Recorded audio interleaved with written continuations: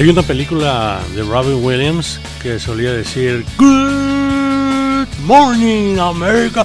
Buenos días Denver, ¿cómo está? ¿Cómo le va? A nombre de Fernando Sergio, titular de este su programa comunitario La Voz del Pueblo, deseándole el mejor de los lunes, inicio de semana.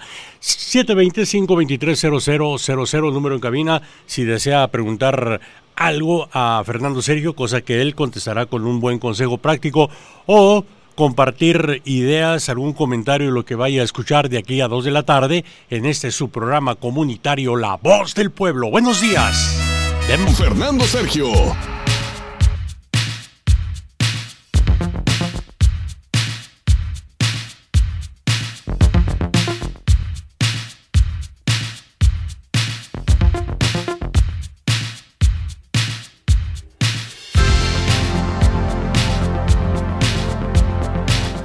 Gracias mis queridos amigos, gracias, buenos días para todos ustedes. Recuerden 97.7 frecuencia modulada, 1280 de amplitud modulada y el internet. Este es su programa La Voz del Pueblo a través de la gran cadena. Que bueno, gracias por escucharnos, gracias por estar con nosotros, gracias por formar parte de esta la gran familia de La Voz del Pueblo. Marco Martínez. Buenos días. Ahora tendría que llamarlo Marco el Soldado Martínez. Rebájale un poquito el volumen a su teléfono. ¿Qué digo teléfono? A su micrófono, por favor. No es mi culpa que tenga la voz tan fuerte. No tiene nada que ver su voz. ¿Cómo amaneció, Fernando? Porque me deja medio sordo usted. ¿Cómo amaneció? Amanecí bien y déjeme decirle algo. Me siento mucho mejor al verlo. ¿Por qué? Porque ahora ya usted ya no es el Melenas Martínez. Le voy a confesar algo. Pasó a ser del Melenas a ser el Soldado Martínez. El sábado que iba rumbo... Y como soldado se ve mucho mejor. El sábado que iba rumbo al taller por ver lo del carro, estaba esperando el camión. ¿Y dónde me quito mi cachucha a los Cowboys, no? ¿Y qué cree? ¿Qué? Se para un carro a darme dinero.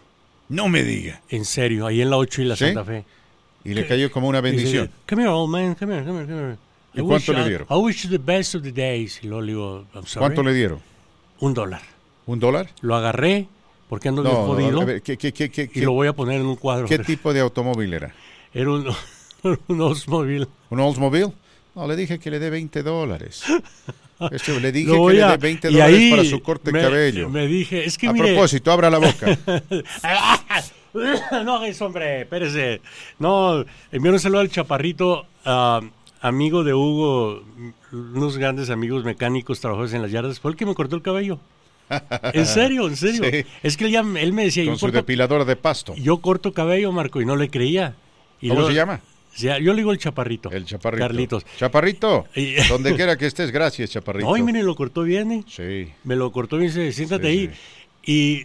¡Viva México! Bien. ¡Viva México! Y ahí lo dejamos. ¡Viva nuestra gente centro-sudamericana, mexicana! Porque, ¿sabe qué? Me puse papel acá en el cuello, ¿no? Napkins para usted sabe, ¿no? Y dice, no, quítatelo, ahorita te voy a dar tu capa. ¿Sabe qué hizo? ¿Qué? La improvisación, la mentalidad de un buen mexicano. Agarró una bolsa de basura. La inteligencia criolla. Agarró una bolsa de basura y le hizo el hoyo. ¿Sí? Y órale. Esa fue mi capa. Qué bien. Pero cómo sudé, Fernando Sergio. Bueno. No, muchas gracias. No, sí, ¿sabe? Lo voy a ser sincero. Nuestro amigo Enrique Subieta, conocido como el Tiburón Vega, dice, saludos Marquitos, Fernando Sergio, mucho destrozo en el centro de Juaritos. Pero ya lo compusieron otra vez, a esta gente los deberían de poner a arreglar otra vez, pero no les hacen absolutamente nada. Eso no sabría decir. Y se andan enojados porque dicen que deberían prohibir la entrada a México de los residentes americanos.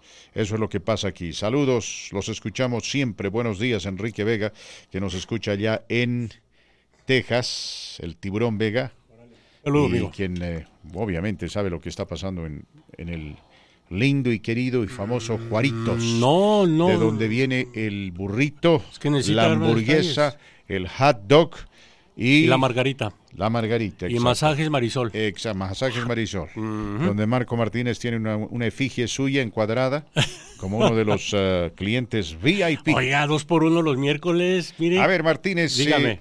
Cuénteme lo que está pasando en México, mire, por favor, titular y desarrollo. Hablando muy serio, Fran Sergio, voy a hablar así un poco coloquial. Me saca de onda el presidente López Obrador. Ahora dice ¿Otra vez?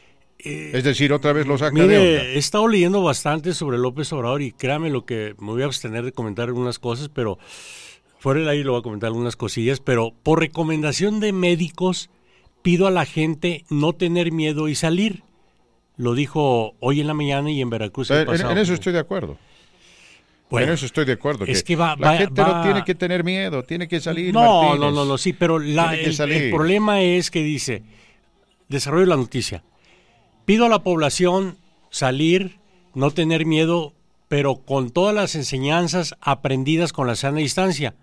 ¿Qué es lo que estoy planteando por recomendación de los médicos? Que empecemos a salir. Ahí estamos de acuerdo.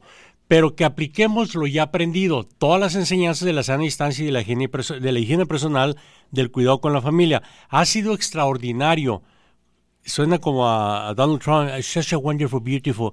¿Cómo se ha cuidado? Ha sido extraordinario. A los adultos mayores hemos tenido más problemas por las enfermedades crónicas.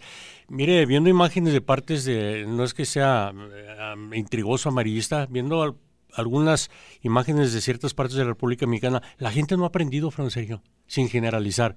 Pero de eso no tiene la culpa. No, pero es que aquí él lo afirma, ¿no? Pero bueno, lo dice el presidente, lo que habla un presidente, el pueblo escucha. Muy bien, nos enfocamos en las noticias de carácter local, mis queridos amigos. Les cuento que la empresa conocida como 24 Hour Fitness ha dejado saber que cerrará 100 gimnasios a lo largo y ancho de este hermoso país debido al COVID-19. Otra de las empresas que sufre serios efectos y negativos por culpa del coronavirus que ha azotado a este país como a ningún otro. 100 gimnasios van a ser clausurados, cerrados. Usted ya se imaginará cuáles son, ¿no? Yo también.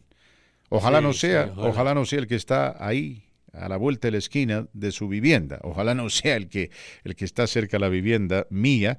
Pero bueno, será lo que será, mis queridos amigos. Son las realidades que enfrentamos. 24 Hour Fitness ha comunicado a todas las personas que hoy por hoy son miembros de ese gimnasio de que reabrirá sus puertas aquí en Denver, aquí en Colorado, el 22 de este mes.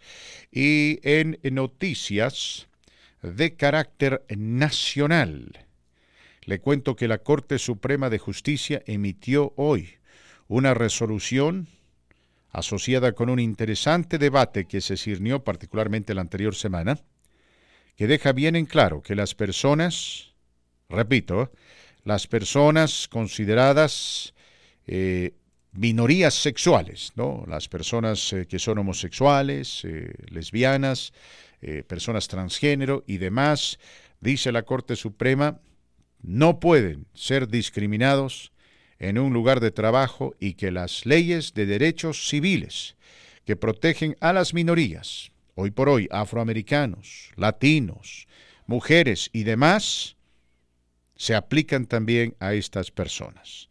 Así que, así de fácil, así de simple. Si usted es propietario de una empresa, si usted es dueño de su negocio, o si usted trabajaba en alguna empresa que discriminaba contra estas personas, no se puede. La ley lo prohíbe. Y es interesante, ¿no?, encontrarnos con esta decisión la semana en la cual el presidente Trump decidió retirar por completo las protecciones que estas personas recibían en los hospitales, sin ningún motivo. No tenía el menor motivo para tomar esa decisión. Pero al igual que con el tema del DACA, el presidente tomó, yo creo, esa decisión, ya sea para quedar bien con su base o de alguna manera apaciguar a los extremistas. Porque no se entiende, mis queridos amigos, cómo ciertas personas creen que se puede discriminar contra un ser humano simplemente por su orientación sexual.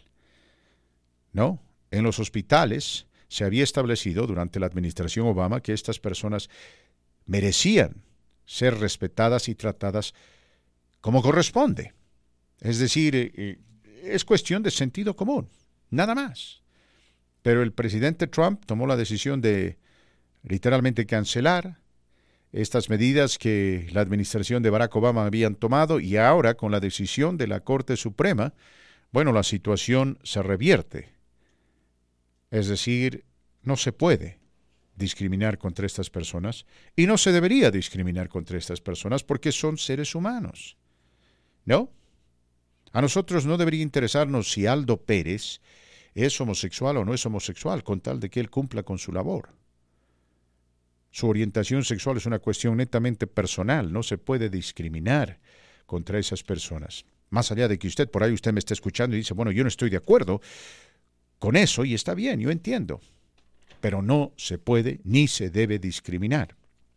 Eso la Corte Suprema de Justicia lo ha dejado saber, particularmente en el trabajo, dentro de la sociedad, en lo que respecta al gobierno, en lo que respecta a derechos y demás, está totalmente prohibido. ¿No? Usted no puede, si tiene un negocio, discriminar a estas personas y no darles trabajo. No puede discriminar a estas personas y no darles servicio.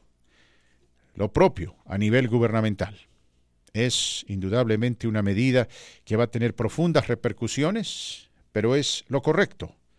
No se puede ni se debe discriminar. Nadie debería estar sujeto a esa discriminación, en lo absoluto. Ahora, si la persona se porta mal, si la persona comete un crimen, si la persona ha violado la ley, bueno, eso es otra cosa, ¿no? Ahí no interesa en lo absoluto la inclinación o la orientación sexual. Así también no debería importar en lo absoluto si usted, qué sé yo, es dueño de un equipo de fútbol y está buscando un centrodelantero goleador de primer nivel y se encuentra con alguien que sí, que cumple a cabalidad lo que usted quiere, pero cuya orientación sexual tal vez no es de su agrado. En fin, esa es una decisión personal, ¿no? Puede que usted esté de acuerdo o no esté de acuerdo, mientras esta persona cumpla su responsabilidad y su labor como futbolista. Entonces usted tiene que tratarlo con respeto, con consideración y evitar cualquier tipo de discriminación. Así lo dejó saber la Corte Suprema de Justicia. La Voz del Pueblo, mis amigos, a través de la gran cadena. Qué bueno, gracias por acompañarnos. 720-523-0000, número telefónico a marcar, 720-523-0000. Una vez más, 720-523-0000. A ver, Marquito Martínez, fíjese, sí, tranquilo. A ver, apague su micrófono y fíjese. ¿Dónde exactamente marca el micrófono mi voz? Ahí, no, déjelo ahí, ¿verdad? Sí. Usted, ahora enciende el suyo. Y ¿Está encendido? ¿Se da cuenta? Sí, ahí está. Sí, tiene que bajarle un poquito al suyo. No es su culpa. No, yo sé, no. Está mal equilibrado el asunto. Sí, está nuestro ingeniero. Entonces ahí lo dejamos, ¿verdad? Está trabajando duro y parejo nuestro ingeniero, pero esto para su propio bien, digo yo. Sí, como hoy vengo de buenas, no voy a renegar con usted. Ni vamos yo también vengo de buenas. Tiene usted suerte. Hoy no quiero pelear con usted. Tiene usted suerte. Vengo de buenas, porque de lo contrario... Es su día. De lo contrario, lo voy a castigar y de manera ejemplar. Está bien, Fernando Copetes. Y no quiero, francamente, hacer eso. Fernando Copetes. Además, como usted se quitó la melena, ¿no? Después de 3 meses. 4 meses. 4 meses. Yo también necesito un corte de cabello. Yo le voy a ser sincero, Necesito un corte de cabello desesperadamente. Ya no aguantaba. Sí. Digo, gracias a Dios, pues todavía tengo mucho cabello, pero ya era demasiado y se siente incómodo. Que creo que hasta ya no pensaba bien y míreme, ahora pienso mejor, así es que prepárese, Fernando, para una guerra. Vamos a ir con llamadas telefónicas y luego les comparto, mis queridos amigos, el tema del día. Quédense con nosotros, no se vayan, por favor. Buenos días, ¿con quién hablamos? Con Jesús Vargas, oiga. ¿Cómo estás, Jesús? Bienvenido al programa, gracias por escuchar La Voz del Pueblo. Muchas gracias. Oiga, don Fernando, mire, hace rato hablé con su secretaria, tengo un pequeño problema. ¿Cuál es el problema, mi amigo? Mire, hace un año contacté a una persona para que me instalara un aire acondicionado central en una traila. Yo vivo en una trailita. Sí. Y hicimos trato. Él me dijo, mira, te sale, hay uno que está barato, es usado, pero está muy bueno. $1,825, y instalado, incluye partes, trabajo, todo, garantía de 2 años, y pues hicimos el trato, y ya tiene 1 año, y es hora de que no me lo ha dejado trabajar bien, y el otro día ya le dije, ¿sabe que ya es mucho? Le digo, ¿va a poder arreglar esto o no? Y no, pues, ahora me mandó un mensaje donde me están dando 2 opciones de que me quedo con el equipo, pero se van a cobrar algunas partes de lo que ellos instalaron. Y otra opción, que me mandan una calefacción nueva y que yo me encargue de instalarla. Entonces, no sé si usted me podría orientar un poco sobre esto o qué podría hacer. Mira, el primer y más importante paso es determinar qué tipo de garantías te ofrecían, ¿no? Para eso tienes que revisar el contrato que ustedes hicieron, Porque cuando una persona o una compañía te ofrece garantías, lo tiene que hacer por escrito. De lo contrario, todo está sujeto a debate. Dimes y diretes. Tú Ajá. dirás, bueno, tú me prometiste Sí, sí, eso. Esa persona dirá, no, yo nunca sí. te prometí nada. Tú sabes cómo funciona esto. Revisa Ok. atentamente y con delicadeza ese documento para ver si ellos se están circunscribiendo al documento, ¿no? Si están respetando las promesas que te hicieron por escrito. Y de acuerdo a eso, tú tienes que tomar la decisión que más te convenga. Si ellos supuestamente están dispuestos a cambiarte el equipo, pero tú lo instalas, ¿verdad? Eso es lo que quieren, ¿no? Ajá. Y yo te voy a decir Sí. por qué. Porque lo que quieren es, de aquí para adelante, se quieren lavar las manos, ¿no? Es decir, te dan el equipo, Ajá. te dicen, aquí está un equipo nuevo, instálalo tú. Si tú te equivocas, no te equivocas y es problema tuyo, no es problema Sí, nuestro. sí, Y yo creo, sí, es desde un cierto. punto de vista personal, yo creo que eso sería lo mejor, siempre y cuando el equipo sea nuevo. ¿No? Les dices, bueno, Ajá. envíeme el equipo nuevo, totalmente nuevo, y se Ajá. pueden llevar el equipo viejo, y ahí tú ya con calma puedes contratar a una persona que te instale, y Bueno, que dale. y que te lo instale de buena manera, ¿no? Porque aparentemente estos se equivocaron. Eso es lo mejor, yo creo que yo veo como solución al problema, y para que tú pierdas la menor cantidad de dinero. Porque comprar nuevo equipo y qué sé yo, a veces el equipo tú lo compras y ellos tienen sus propios instaladores, a veces no, eso te va a costar mucho dinero. Yo, siendo tú, es una decisión netamente personal, lo que haría, vuelvo a repetir, es pedir que te envíen el equipo nuevo, que se lleven el equipo viejo y tú contratas a alguien que te pueda instalar este equipo, y estoy seguro que dentro de nuestra comunidad hay mucha gente que tiene esa habilidad y esa capacidad. Gracias, mi querido amigo, gracias. Es importante, mis queridos amigos, si podemos de alguna manera aprender algo de este incidente, es muy importante de que usted siempre verifique que cualquier promesa que se le hace haya sido por escrito.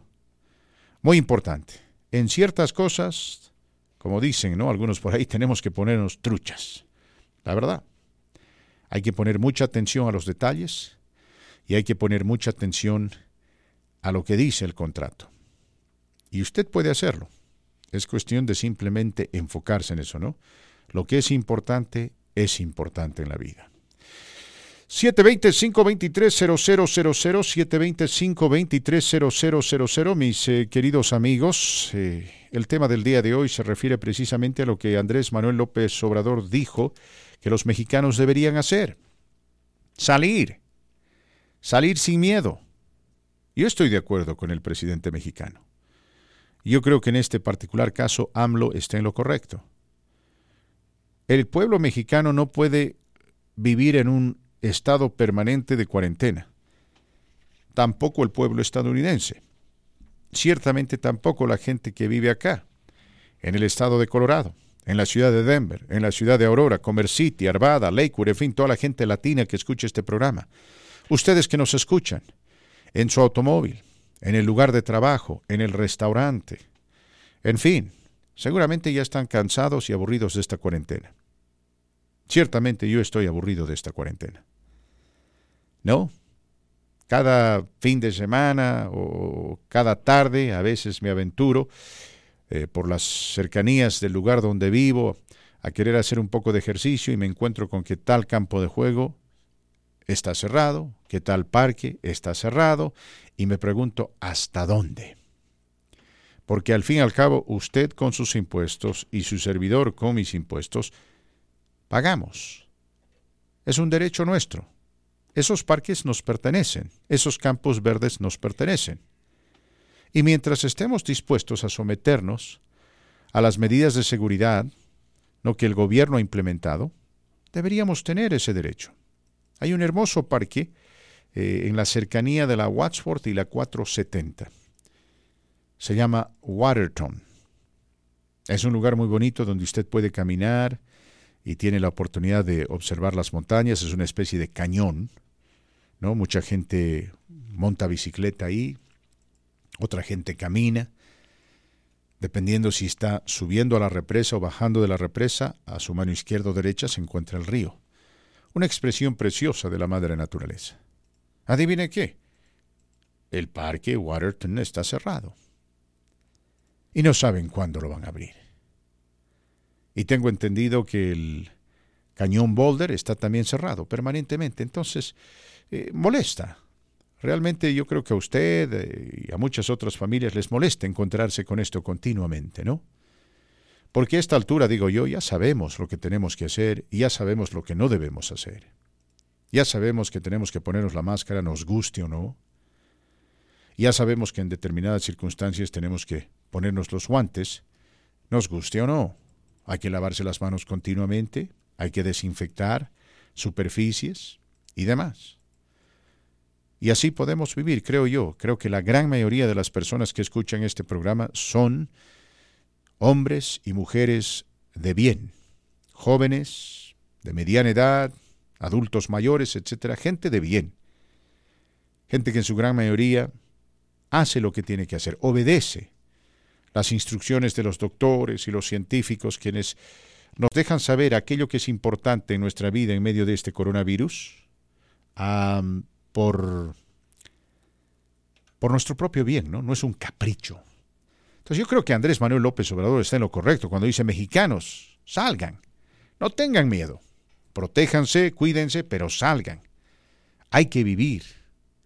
Gracias a Dios, esta desgracia conocida como el coronavirus no se transmite por el aire. Entonces uno puede respirar aire puro, más allá de que su nariz esté tapada como la mía. Pero vamos con llamadas telefónicas. Martínez, ¿con quién hablamos? Tocayo, buenos días, ¿cómo están? Aquí, mi querido amigo, bienvenido.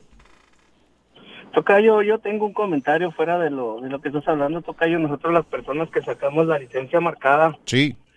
estamos batallando demasiado, Tocayo, tanto por internet o por cualquier medio. No hay citas, hablamos, nos preguntan de dónde estamos hablando, que no hay citas en la área metropolitana, que hasta el otro mes. Y luego les dice uno: oye, disculpa, ¿no tienes en Gran Johnson, nena? No tengo en ningún lado. Y luego a veces le preguntan a uno: ¿son para ti o son para otra persona? Oye, es para mí, se me está venciendo la licencia. Ajá. Créemelo, Tocayo, hay una coalición, supuestamente aquí en Colorado. Tengo 2 meses, Tocayo. 2 meses hablando y dejándole mensajes a cada uno de los departamentos y hasta ahorita nadie me ha hablado. A ver. Tengo más de 2 meses queriendo sacar mi licencia, Tocayo, y y no nomás soy yo, somos varios. Estamos haciéndolo por internet, Tocayo, y nos están regresando una cosa, otra. Hacemos todo y nos vuelven a decir lo mismo, que pon ahora esto, pon aquello. Nos vuelven a hacer lo mismo.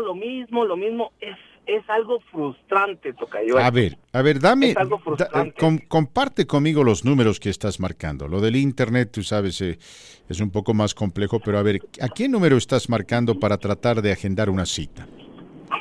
Mira, Tocayo, la voy a sacar de volada, lo voy manejando, pero la voy a sacar. Sí, mira, con cuidado, por favor. Sí la puedo sacar, Tocayo. Llevo el licencia.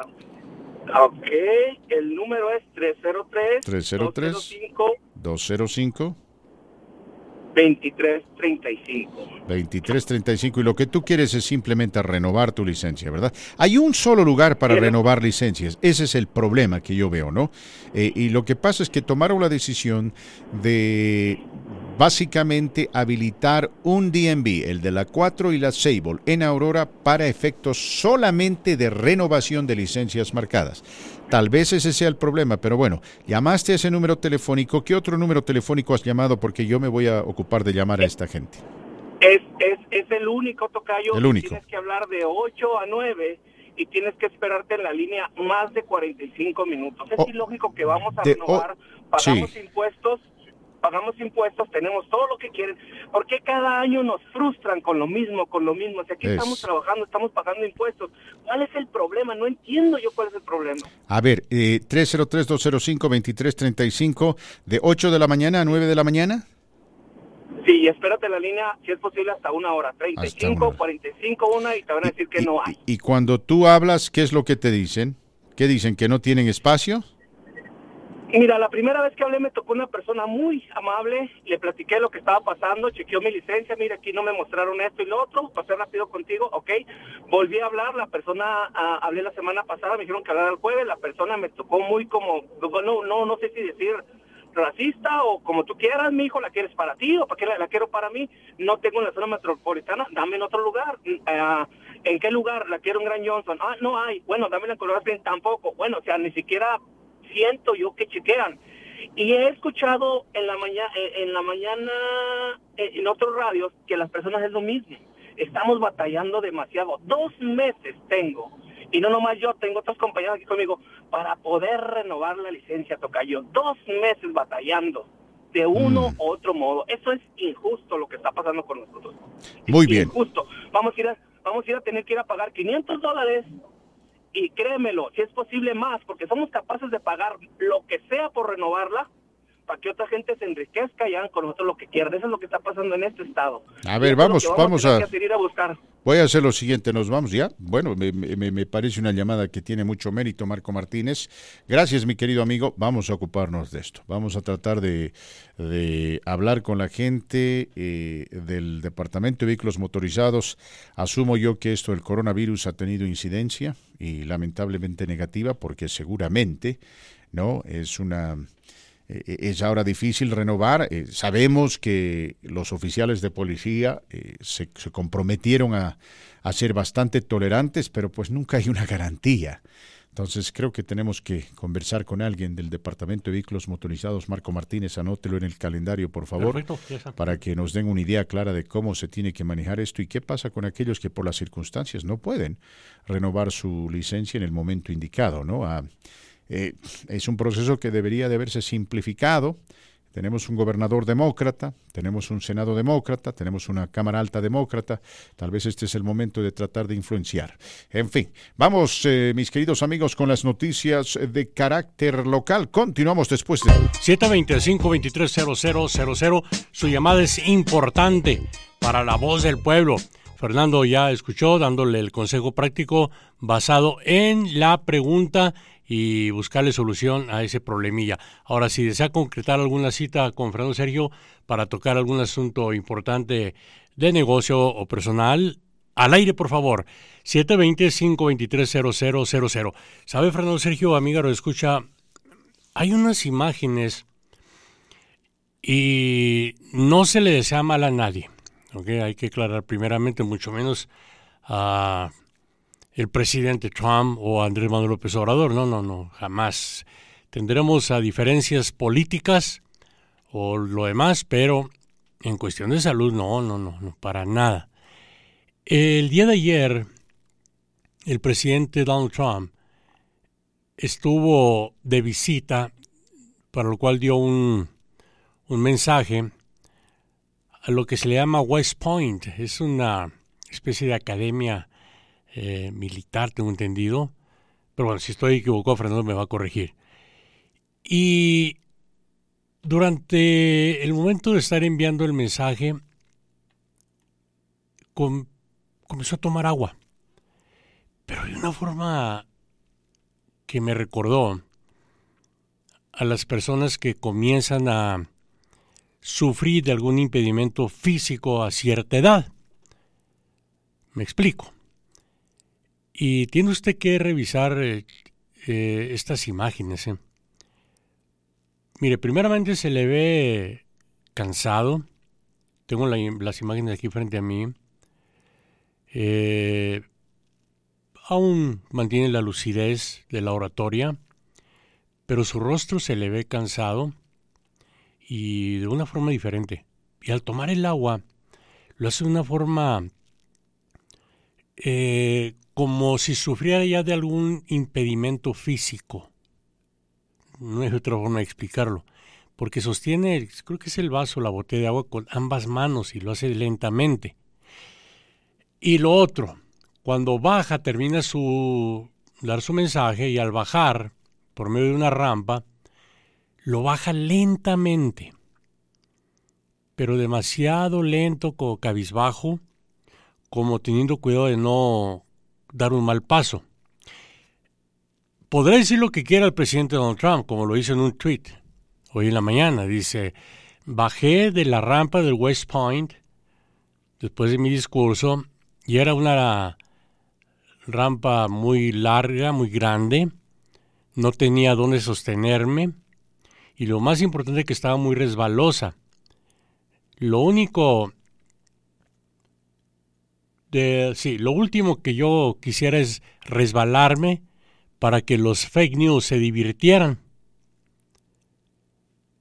y finalmente llegué al final de la rampa.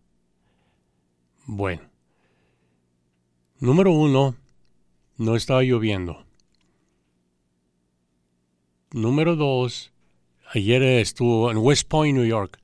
Estaba soleado y el zacate era plano y seco. Entonces aquí ya miente con ese tweet, que estaba resbaladizo, que etcétera, ¿no? No. Aquí el presidente cumplió años, si no me equivoco, el día de ayer, 74. Bueno, 74 años. No con ello quiero decir que todas las personas de edad avanzada pierdan reflejos, pero hay personas que a cierta edad comienzan a perder sus reflejos, sobre todo al caminar o realizar cierta actividad física, y no se diga con manos. Ese es mi comentario y lo digo sin intención de ofender al presidente, no, mucho menos a desearle mal, no, para nada, en la salud, no. Aquí creo que el presidente Donald Trump comienza a perder mucho de sus reflejos, simple y sencillamente. Mucha la carga que lleva consigo. Es un hombre que no, físicamente él dice estar muy bien en su último examen físico, médico, pero no. Él supuestamente está en exceso de peso, sufre de alto colesterol y, repito, ayer fue su cumpleaños, tampoco quiero decir con ello que porque cumplió años se ve enfermo, no, yo comparto la noticia tal y como es. Sea fake news o no sea fake news. Revise ahí sus redes sociales para que vea las imágenes de las cuales estoy comentando con usted en este momento. Gracias, mi querido Martito Martínez. Yo no sabía que usted cantaba en inglés. Me encanta ese sonido de Hillbilly que le da... Hillbilly Country. Sí, Jan Fogerty. ¡Hija! A ver, me gustaría ver, hablando de eso, una competencia. Seguro. Entre... ¿Quién? La gente del sur de los Estados Unidos de América, gente a la cual le gusta mucho esa música, ¿no? La música de vaquero, la música John Fogerty, que también mucha de nuestra comunidad latina disfruta. Sí. En México fue muy popular, sí, muy popular. Y bueno, el estilo de la música es muy similar, ¿no? Guitarras, acordeones y demás, pero a mí me gustaría ver una competencia entre uno de los, digamos... Uno de los vaqueros más famosos de los Estados Unidos enfrentándose a uno de los vaqueros más famosos de México. ¿Y cuál de los gritos? Es el que gana el favoritismo de la gente, ¿no? Ellos dicen aquí, ¿no? Dicen ¡Hija! ¿El de México? ¿Y el de México? ¿Cómo es el de México? Hay varios. El más famoso, ¿cómo es? Ay.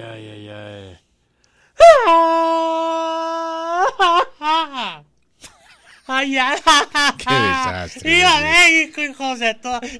¡Ay! Eso. Había una representante, Perdón. le voy a decir, había una diputada federal, mis queridos amigos, hace años atrás aquí en Colorado, se llamaba Buffy. Buffy, sí. Apellidaba McFadden, Buffy McFadden, algunos decían Buffy McFadden. Caray, cómo le gustaba hacer ese grito, ¿eh? Y lo hacía de bien, lo hacía tan bien. ¿Este o el de John Fogerty? No, el grito mexicano. Sí, y lo hacía tan bien. Y se divertía con eso y la gente la miraba y decía, ¿qué pasa con esta rubia? Pero bueno, ella viene de pueblo, ella viene del lugar... y hay americanos que también... Del área country de Colorado y hay mucha afinidad con México, pues, ¿no? Sí, claro, esa... ¡Hija! Ese clásico... Eso es de los vaqueros, ¿no? De los vaqueros gringos. Más de Kansas a Texas, ese grito... Pero el del sur, como hay que recordar que John Fogerty es de California. Sí, pero sus padres vienen de... Sí, tiene la influencia muy poderosa de la música country. De la música country. ¿Cómo traduciríamos al español? Música country, así es como se entiende. A veces simplemente se tiene que mencionar el nombre tal como es, ¿no? Música country, así es como se le conoce y así es como se va a quedar. Hay cosas que simplemente no se pueden traducir. Mis queridos amigos, más adelante les voy a hablar del DACA porque interesantes noticias han empezado a filtrarse asociadas con el DACA. Yo sé que ustedes conocen a alguien que está protegido por el DACA. Están relacionados con alguien, ya sea a nivel amistad o parentesco, de que está protegido o está beneficiado por el DACA. Así que, por favor, no le cambie a su dial. Vamos a hablar un poco del DACA en cuestión de minutos en este su programa. También estaremos entrevistando a la abogada Teresa Marra a eso de las 12:40 porque ella quiere hablarnos de lastimaduras y accidentes. Y después le voy a contar cómo mucha gente en Texas está pidiendo que se cambie el nombre del fuerte Hood. Fort Hood, ¿no? Es un fuerte, una base militar estadounidense. Están pidiendo que esa base militar tenga otro nombre. Y el nombre está asociado con un héroe de guerra hispano. Así que ya se puede imaginar, todos los hispanos estamos aplaudiendo de pie. Qué lindo sería que en este país por lo menos se tenga una base militar, ¿no? Que honre a los cientos y miles de latinos hispanos que han perdido la vida defendiendo a este país en un campo de batalla. En fin, estaremos enfocándonos en todo eso. Recuerde, el tema del día está asociado con la decisión del presidente Andrés Manuel López Obrador de pedirle al pueblo mexicano que salga, que no permanezca en cuarentena, que se someta a todas las medidas de seguridad que se requiera, pero que empiece a vivir. Creo que no hay mejor mensaje en este momento.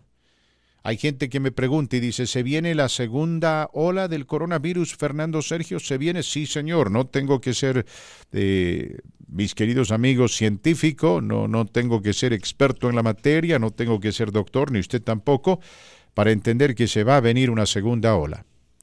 Pero gracias a Dios ya sabemos cómo comportarnos, ya sabemos el tipo de enemigo que tenemos, ya se están investigando y con mucho detalle, con mucha atención, los pormenores de este virus, su fisonomía y demás para sacar una vacuna que sea lo suficientemente eficiente, ¿no? Pero si somos un poco realistas, si aplicamos un poco de lógica, así como los alemanes, ¿no? Dicen que los alemanes se destacan generalmente por eso, son fríos, son calculadores y son lógicos. No, les falta emoción, les falta pasión, algo que, gracias a Dios, nosotros los latinos tenemos y por demás. Pero dice que son fríos, calculadores y lógicos. Y si somos como los alemanes en esto del coronavirus, creo que no es difícil entender de que este virus, esta enfermedad, no va a desaparecer del mapa de la noche a la mañana.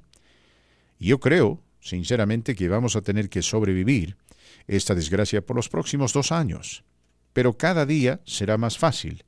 Cada día será mejor, y aun cuando salga la vacuna y nos extienda más armas, ¿no?, para derrotar a este virus y nos dé un aire de optimismo, el virus va a continuar. Algunos creen que el virus se va a quedar hasta 5 años, otros creen que el virus se va a quedar permanentemente. Lo que tenemos que hacer, mi querido amigo, es simplemente aprender a vivir con él, ¿no? Adoptar nuevos parámetros de conducta y aprender a protegernos mientras vivimos, ya sea que salgamos a comer a un restaurante, ya sea que vayamos a ver un partido de fútbol, o ya sea que vayamos a visitar a los abuelos. Tenemos que protegernos, y tenemos que proteger al vecino, al familiar, al, qué sé yo, a la persona que está a nuestra izquierda o a nuestra derecha, pero tenemos que vivir. En eso estoy totalmente de acuerdo con Andrés Manuel López Obrador. Marco Martínez, no sé por qué alguna gente lo está criticando. Francamente no sé. ¿Usted lo está criticando? No, estoy de acuerdo con lo compartido, pero hay que preguntarse. Seguramente Loret de Mola lo está criticando. Pues, Loret nunca dice nada bueno de él. No únicamente, sino el que está criticando el sistema de salud es Ricardo Salinas Pliego, el mero de las tiendas Electra. Mire, fíjate, el primero en decir que no existía coronavirus. El primero en estar más enfocado en su bolsillo que en la salud de sus empleados. Es el que ahora se manda el exabrupto mayúsculo de criticar. ¿Con qué derecho critica? Exacto.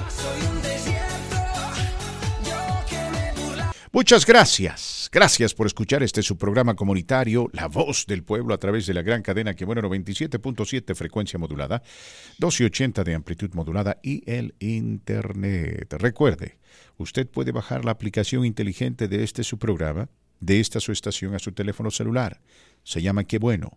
Bájela, instálela y escúchenos, por favor, en vivo y en directo. Lo propio, mi querido amigo, si quiere puede visitar TuneIn Radio y buscarnos bajo Qué Bueno 1280, todo separado, Qué Bueno 1280. Buenas tardes, bienvenidos, reitero, a la segunda hora de su programa La Voz del Pueblo. Le estamos hablando acerca de las declaraciones del presidente Andrés Manuel López Obrador, que insta al pueblo mexicano a salir de la cuarentena y a vivir la vida con precaución, por supuesto. Y creo yo, en lo personal, que esta es la decisión correcta. Y creo que ese mensaje es el mensaje que también llega a todos aquellos que escuchan este programa y a todos los latinos en Colorado. Hora de salir de la cuarentena, hora de vivir la vida, hora de enfrentar el destino con optimismo, con fe, creyendo de que Dios está con nosotros, pero adoptando todas las medidas de seguridad que se requiere. Y ahí ¿no? el problema. Y después, lo demás está en las manos de Dios. Porque viviendo debajo de nuestra mesa o debajo del catre, como lo hace Emilio el Papasmilo Romero, profesor Romero, que en otro era un gran goleador. No, así no se puede, Marquito Martínez. Ahora, mientras vivimos, tenemos que hacer conciencia de aquello que es importante para nosotros en primer lugar y que es importante para el país en segundo lugar. Y por eso más adelante le voy a hablar del DACA. Porque la Corte Suprema de Justicia de los Estados Unidos de América está pronta a tomar una decisión. Más de 700,000 personas están protegidas por el DACA. Póngase a pensar esto. Y esto es importante.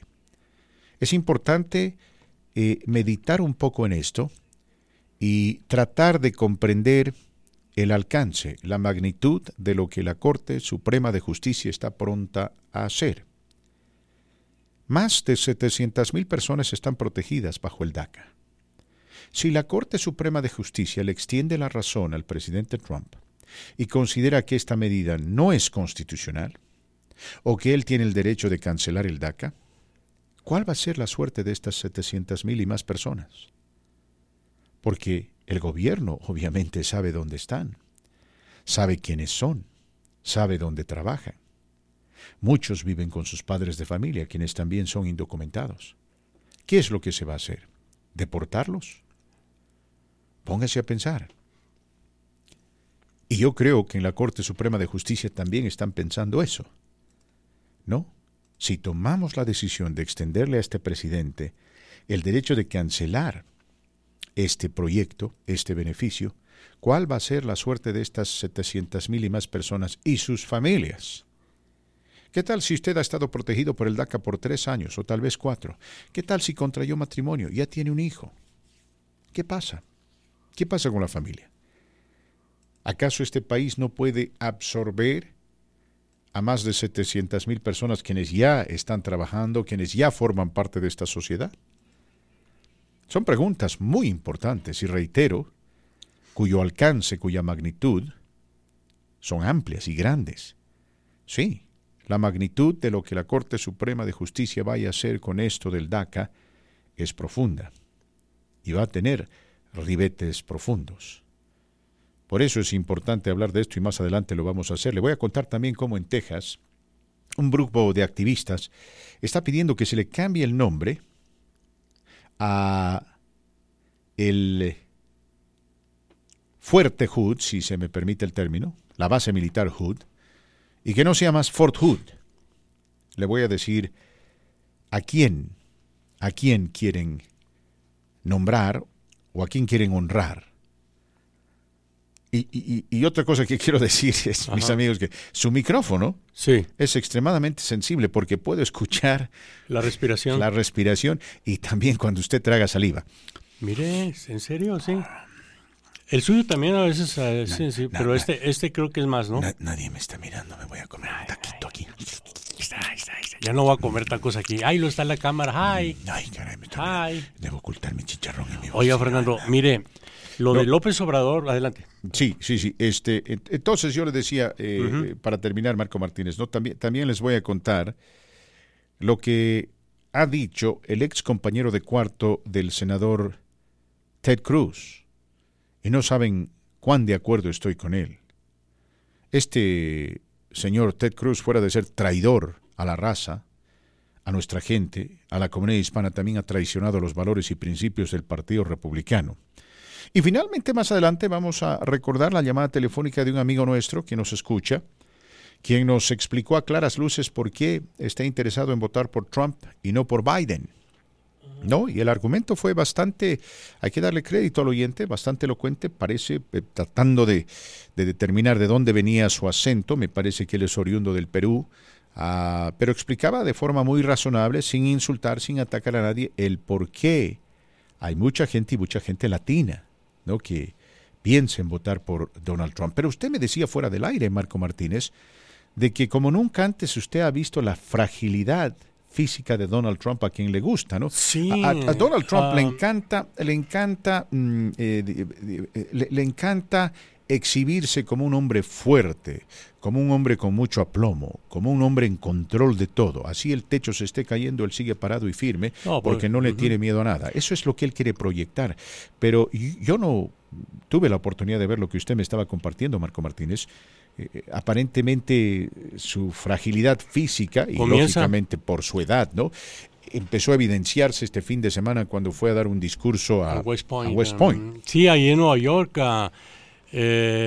Vuelvo a hacer el brevísimo comentario y aclarar que no se le desea mal a nadie, sobre todo en salud, mucho menos a un estadista, un presidente como Donald Trump o López Obrador. Habiendo dicho eso, Fernando, Sergio, ayer por la noche vi las imágenes, pero poco a poco están cobrando más fuerza lo que se vio ayer.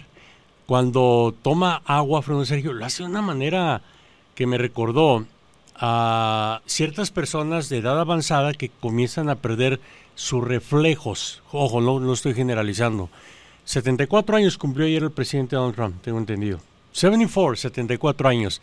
Y creo que ya el tiempo comienza a cobrarle factura a la estabilidad física del presidente Donald Trump. Hay que recordar, Fernando Sergio, con el presidente Ronald Reagan fuimos testigos de cómo se fue deteriorando su salud. En cada discurso que daba se fue deteriorando, fue mentalmente cayendo, físicamente, y hay cosas que por obvias razones no vemos en la realidad detrás del escenario de un presidente. Claro, usted sabía, ¿no, Marco Martínez? Sí. Que, bueno, Ronald Reagan sufría de Alzheimer's. Comenzó a sufrir de Alzheimer. Pero él no lo sabía. No, él no lo sabía. Él no lo sabía, ni tampoco lo sabía su familia. Permítame, disculpe la interrupción. Sí. Quiero que usted vea esta imagen y me explique. Mira, ahí está. Esto fue ayer, mire. Sí. Cuando está bajando las gradas. Sí, mire. ¿Ya? Y está bajando las gradas con mucha prudencia, con mucho temor. Como nunca antes. No dejando de mirar. Mire, pero mire los pasos que da, mire los pasos que da. Exacto. Eso tiene temor caerse. Me recuerda a Marco Martínez. Claro, tiene temor caerse. Tiene temor caerse, pero si vemos con mayor... Él mismo dijo que tenía temor caerse, dijo, me da miedo caer, me dijo, porque no quiero que la prensa, que él califica, ¿no?, de prensa falsa, de fake news media, se haga la burla de mí. Pero pues es que no se puede evitar. Aquí hay un problema, mis queridos amigos, en lo que respecta a condiciones fisiológicas.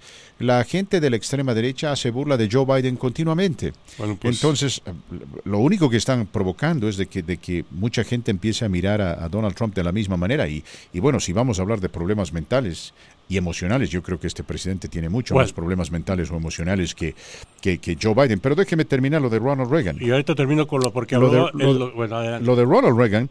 Yo le cuento, yo estaba en el ejército, era el año 1900, a ver, déjeme, me parece era el 1991, ¿no? Y Ronald Reagan había dejado de ser presidente y el presidente era George Bush, su ex vicepresidente, y a Reagan todavía lo estaban cuestionando acerca del Irán-Contra, me parece, y hicieron una audiencia legal. Y el juez, se encontraba un juez ahí, y se encontraba una fiscal, y le estaban haciendo ciertas preguntas, ¿no? Y nunca antes había visto, mis queridos amigos, a Ronald Reagan tan frágil, porque de cada respuesta, bueno, no cada respuesta, pero una de cada 3 respuestas era, no me acuerdo. Señor presidente, y el juez, atención, el juez y el fiscal fueron muy respetuosos porque Reagan era un presidente muy querido y porque también tomaron en cuenta de que ya pues tenía, ¿cuántos años? 86, creo. Entonces, le preguntaban y le decían, señor presidente, ¿recuerda este incidente en tal y cual? I don't recall, me acuerdo. I'm sorry, I don't recall. No me acuerdo. Yo lo miré y dije, wow, pero Reagan está en la luna. Y entonces, en cierto momento, algo revelador, ¿no? Le hicieron una pregunta a Reagan y le dijeron, ¿se acuerda usted, señor presidente, cuando Colin Powell, el general Colin Powell, le presentó el siguiente informe asociado con el tema de Nicaragua y los contras, y dijo esto Reagan, dijo, 1000 disculpas, dijo, es algo que me quemó la retina, que me marcó la memoria, mis amigos, dijo, 1000 disculpas, pero ¿quién es Colin Powell?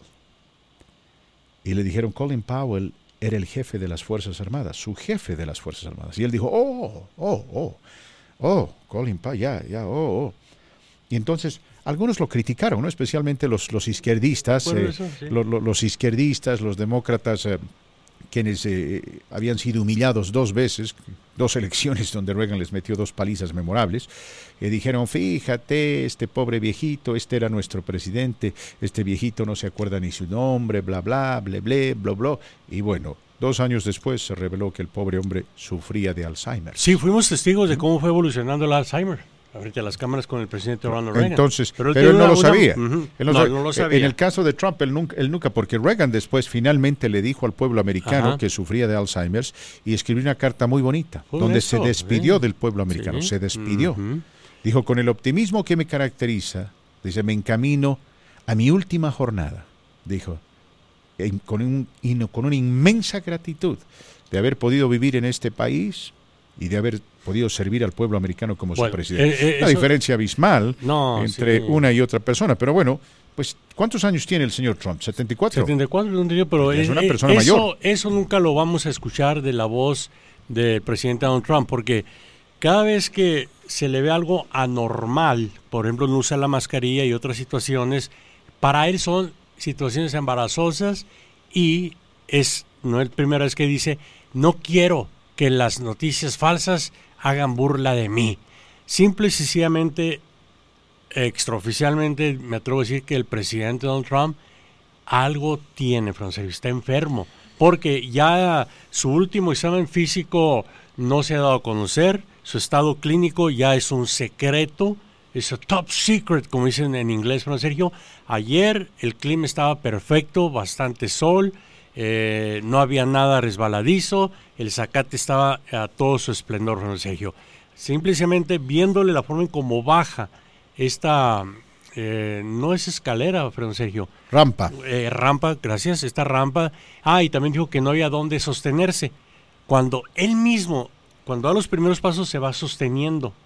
Claro, el que tiene miedo. Entonces, es que las piernas tal vez estén, bueno, puede que las piernas de Trump estén como sus piernas, porque sus piernas están como mis dedos meñique. No, mis piernas están jodidas y lo acepto públicamente. No, pero es que usted nunca hace ejercicio, ese es el problema, usted no hace ejercicio, no hace caso a las personas que le dicen haga ejercicio, haga terapia, por favor. ¿Usted cree que se va a recuperar mirando televisión? Por favor. Es parte. Entonces, la terapia de Marco Martínez, mirar televisión con su semejante plato de chicharrones, no, así no funcionan las cosas. Así no funcionan, así le duela. Mire, yo acepto, tengo que decirle las cosas de frente. No sea como Trump, acepte la verdad. Si usted tira la indirecta, yo se lo digo directamente, porque tengo los suficientes pantalones para aceptarlo. Ya la edad comienza a cobrar factura a mi cuerpo, Sergio, mi enfermedad. Son los síntomas de la enfermedad. Entonces, por eso yo le pido mucho a los jóvenes de hoy día, cuídense, hagan caso de mami y papi, aliméntense bien, tomen mucho líquido, mucha agua, mantengan su cuerpo en buen estado, hagan ejercicio efectivamente.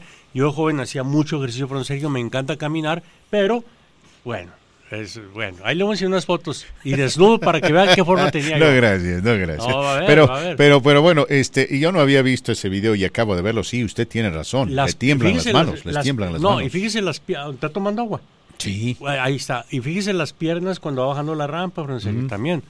Entonces son cosas que tiene 74 años, ¿no? Sí, pero que no venga a serle el machito. Mire, porque le voy a decir, más allá de que uno... Acuérdese del karma. Más allá de que uno, Marco Martínez, se mantenga bien físicamente y haga ejercicios y todo, la edad siempre le pasa factura a uno. Sí, Fernando. ¿No? Entonces para aquellos quienes todavía no son personas adultos mayores, podrían simplemente mirar atrás y recordar cómo se sentían cuando tenían 21 o 31 años, ¿no? Uh-huh. Entonces la elasticidad, la flexibilidad, la salud de los huesos, cartílagos, tendones y demás, pues tristemente se deteriora, ¿no? Sí, tristemente, y públicamente voy a retar a Fernando, Sergio, conductor de La Voz del Pueblo, a irnos, así como yo ando malito de mi pierna derecha, irnos a pie de aquí hasta el centro de la ciudad de Denver. A ver quién aguanta más. Obviamente que yo, Marquito. No, lo reto, Sí. porque esté puro carrito, señor, puro carrito Oh, pero último usted modelo. nunca me ha visto correr. Es más, lo invito a que se dé una vuelta Nunca en el había camión, visto correr. en el autobús, ¿qué huele? Oh, yo Sí. he estado en Oh, autobús yeah, casi toda mi right. vida, Oh, años. yeah, right. Iba a la escuela en autobús. Y literalmente cuando yo hablo de autobús, Marco Ay, Martínez, hablo de una sardina enlatada. Señor. Déjeme decir, llena de gente y ni se podían abrir las ventanas, Señor Dios Jesús, mío. voy a hacer Todo tipo de olores ahí. Voy a hacer una imploración, señor. ¿Qué hice yo para merecerme esto? ¿Quiere usted ir a correr conmigo? No, mejor me callo porque ya me acordé. Venga a correr. No, ahí Venga sí. a correr. No, ahí Y sí le digo, me rajo, ahí sí me rajo. hay que correr estilo Hugo Sánchez. ¿Alguna vez lo vio trotar a Hugo Sánchez usted en la cancha cuando él era técnico? No, Fernando, Cuando él era técnico, mire, Fernando sí es bueno para caminar, yo cuando lo he era visto, técnico yo lo de he los visto. Pumas, Hugo Sánchez, yo lo veía trotar ahí alrededor de la cancha y trota un paso sumamente pequeño. Es decir, sus pasos es un trotecito, ¿no? Pero da como 10, 12 vueltas, Hugo Sánchez. ¿Ah? Sí. Un gran atleta, fíjese usted. Entonces, yo creo que se puede, ¿no? En fin, nunca vamos a tener el vigor y nunca vamos a estar en las condiciones físicas de todos aquellos que nos escuchan que trabajan, por ejemplo, en el mundo de la construcción. Es imposible. Estos muchachos trabajan todos los días levantando, pero tablas, qué sé yo, bloques de cemento, en fin, ¿no? Sí. Imposible estar en esa condición física, pero bueno, yo digo, hay que estar en una condición física óptima si se puede, y yo creo que Sí. Trump no está en una condición No está. física óptima, pero también no tenemos que olvidar que tiene 74 años. Exacto, usted lo dijo, Fernando. Mantente bien informado. Toda la información sobre el coronavirus al momento. ¡Qué bueno! 1280 y 97.7 Denver. Mis queridos amigos, solo Xfinity les brinda la velocidad que necesita para transmitir la cantidad más grande de programas de televisión y películas gratis en su casa o fuera de su casa.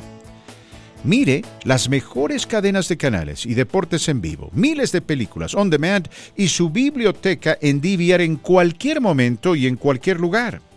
Transmite el entretenimiento que ama en cualquier habitación, en cualquier dispositivo con la mejor experiencia de Wi-Fi en el hogar. Y cuando esté en movimiento, con los millones de puntos de acceso Wi-Fi de Xfinity. Así de fácil, así de simple. Usted puede transmitir todos sus canales en casa. Puede descargar programas desde su DVR. La aplicación Xfinity Stream para verlos incluso cuando no está conectado. ¿Qué significa para usted tener la aplicación Xfinity Stream?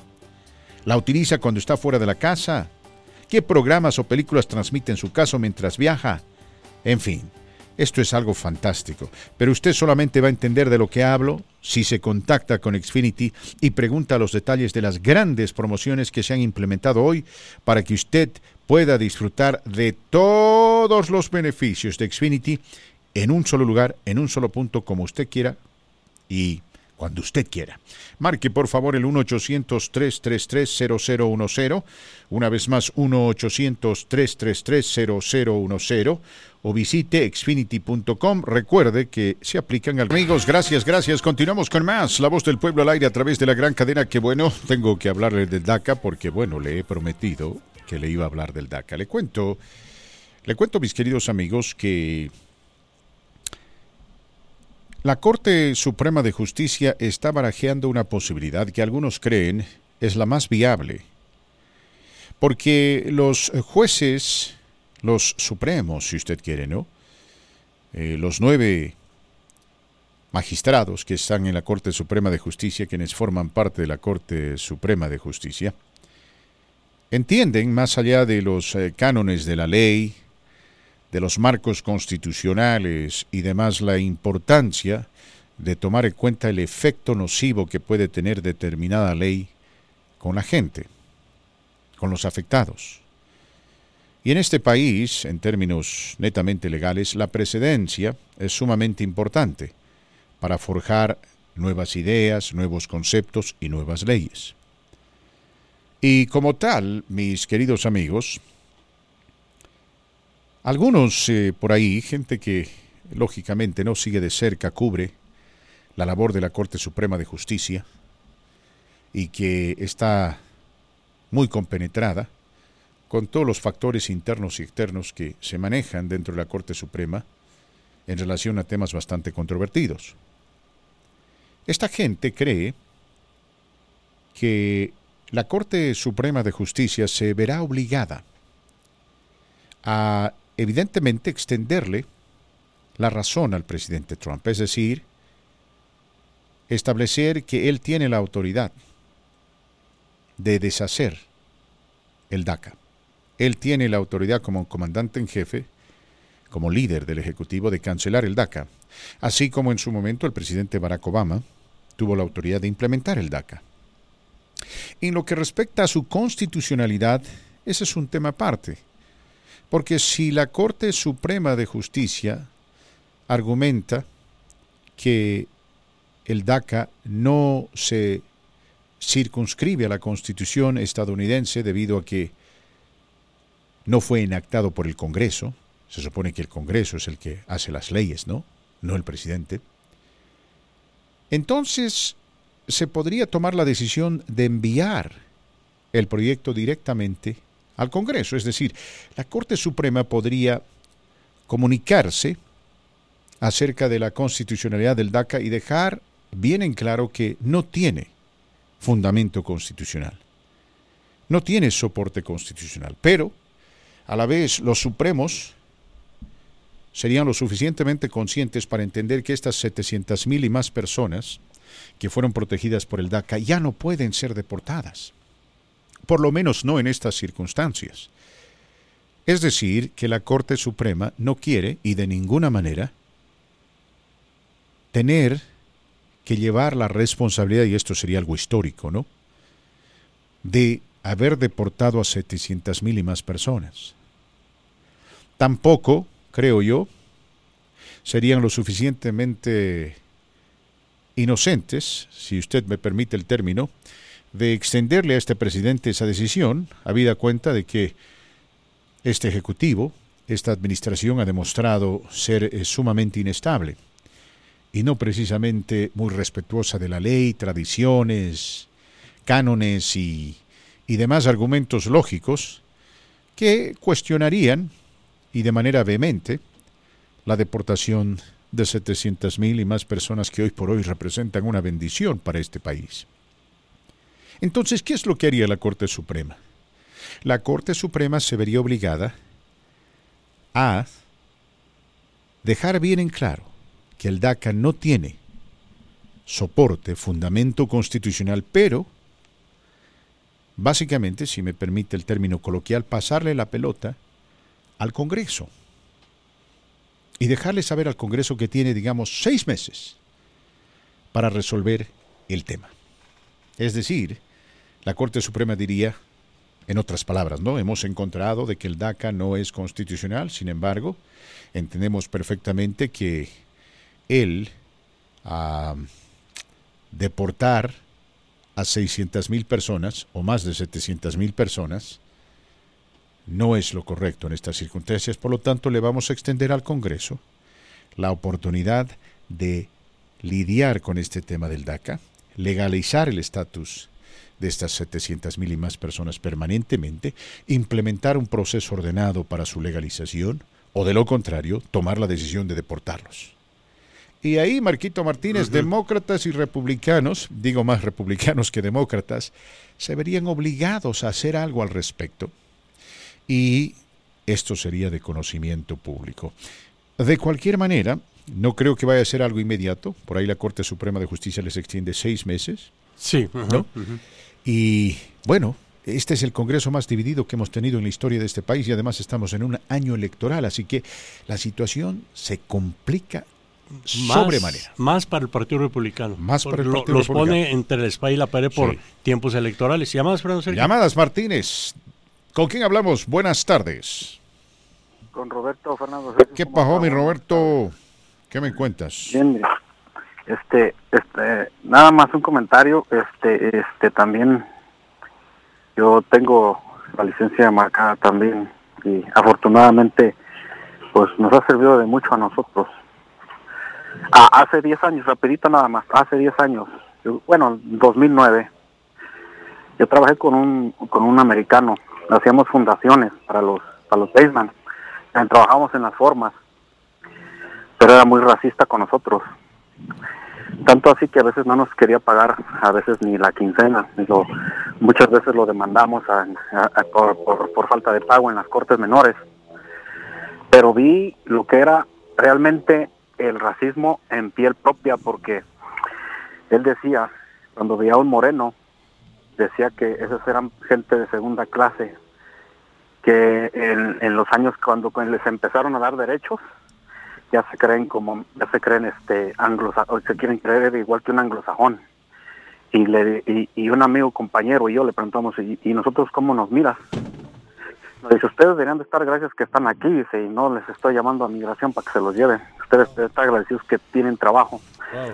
Entonces, nomás quisiera saber, en ese tono, el racismo puro, que hay en algunas personas, no en todas, afortunadamente, gracias a Dios, yo estoy trabajando para otros americanos, pero es totalmente muy diferente su forma de pensar y de ser, y son buenos patrones, pero el racismo en sí es da miedo. Oh, sí, tienes toda la razón. Yo digo, el racismo es el síntoma más peligroso de una enfermedad conocida como ignorancia. Es la verdad, eso es lo que yo digo, ¿no? Este compadre del cual tú nos compartes era un soberano ignorante, probablemente, perdónenme el término, mis amigos, era un hillbilly, como les decimos, ¿no? The hillbillies, o sea, estos idiotas que viven y vienen, particularmente el sur, y que viven en un mundo totalmente paralelo, ¿no? Ficticio. El racismo no se circunscribe solamente a la gente blanca. Hay gente latina que es racista, hay gente negra que es racista y definitivamente hay mucho blanco que es racista, pero es así como nos ven. Yo me encontré con algunos así en el ejército.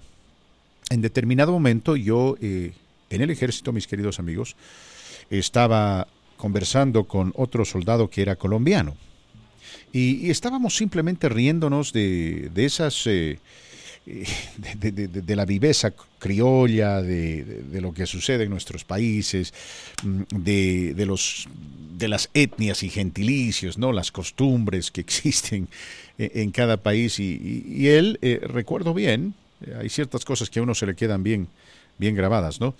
Él era de origen colombiano, sus papás eran de Colombia, él había nacido acá, y haciéndose la burla me dice, oye, me dice, ¿sabías cómo ladra un perro argentino? ¿No? Y le digo, no. Y me dice, che, wow. Entonces, los dos nos matamos de risa, porque es una broma entre amigos, si usted quiere, sin hacer daño a nadie. Y de pronto ahí habían dos sargentos de la raza blanca, y uno de ellos, en tono muy ofensivo, nos dijo que dejemos de hablar eso.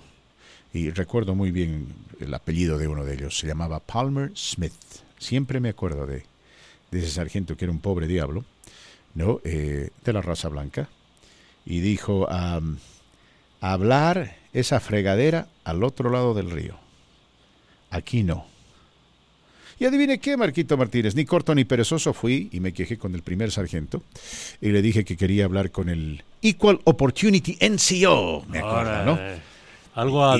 Y déjeme decirle, el primer sargento, su mejor amigo del primer sargento era un sargento oriundo de Panamá, panameño, que apellidaba Jovain o Jovane. Entonces yo hablé con él, el sargento Jovain vino y me preguntó qué estaba pasando y le dije exactamente lo que había sucedido.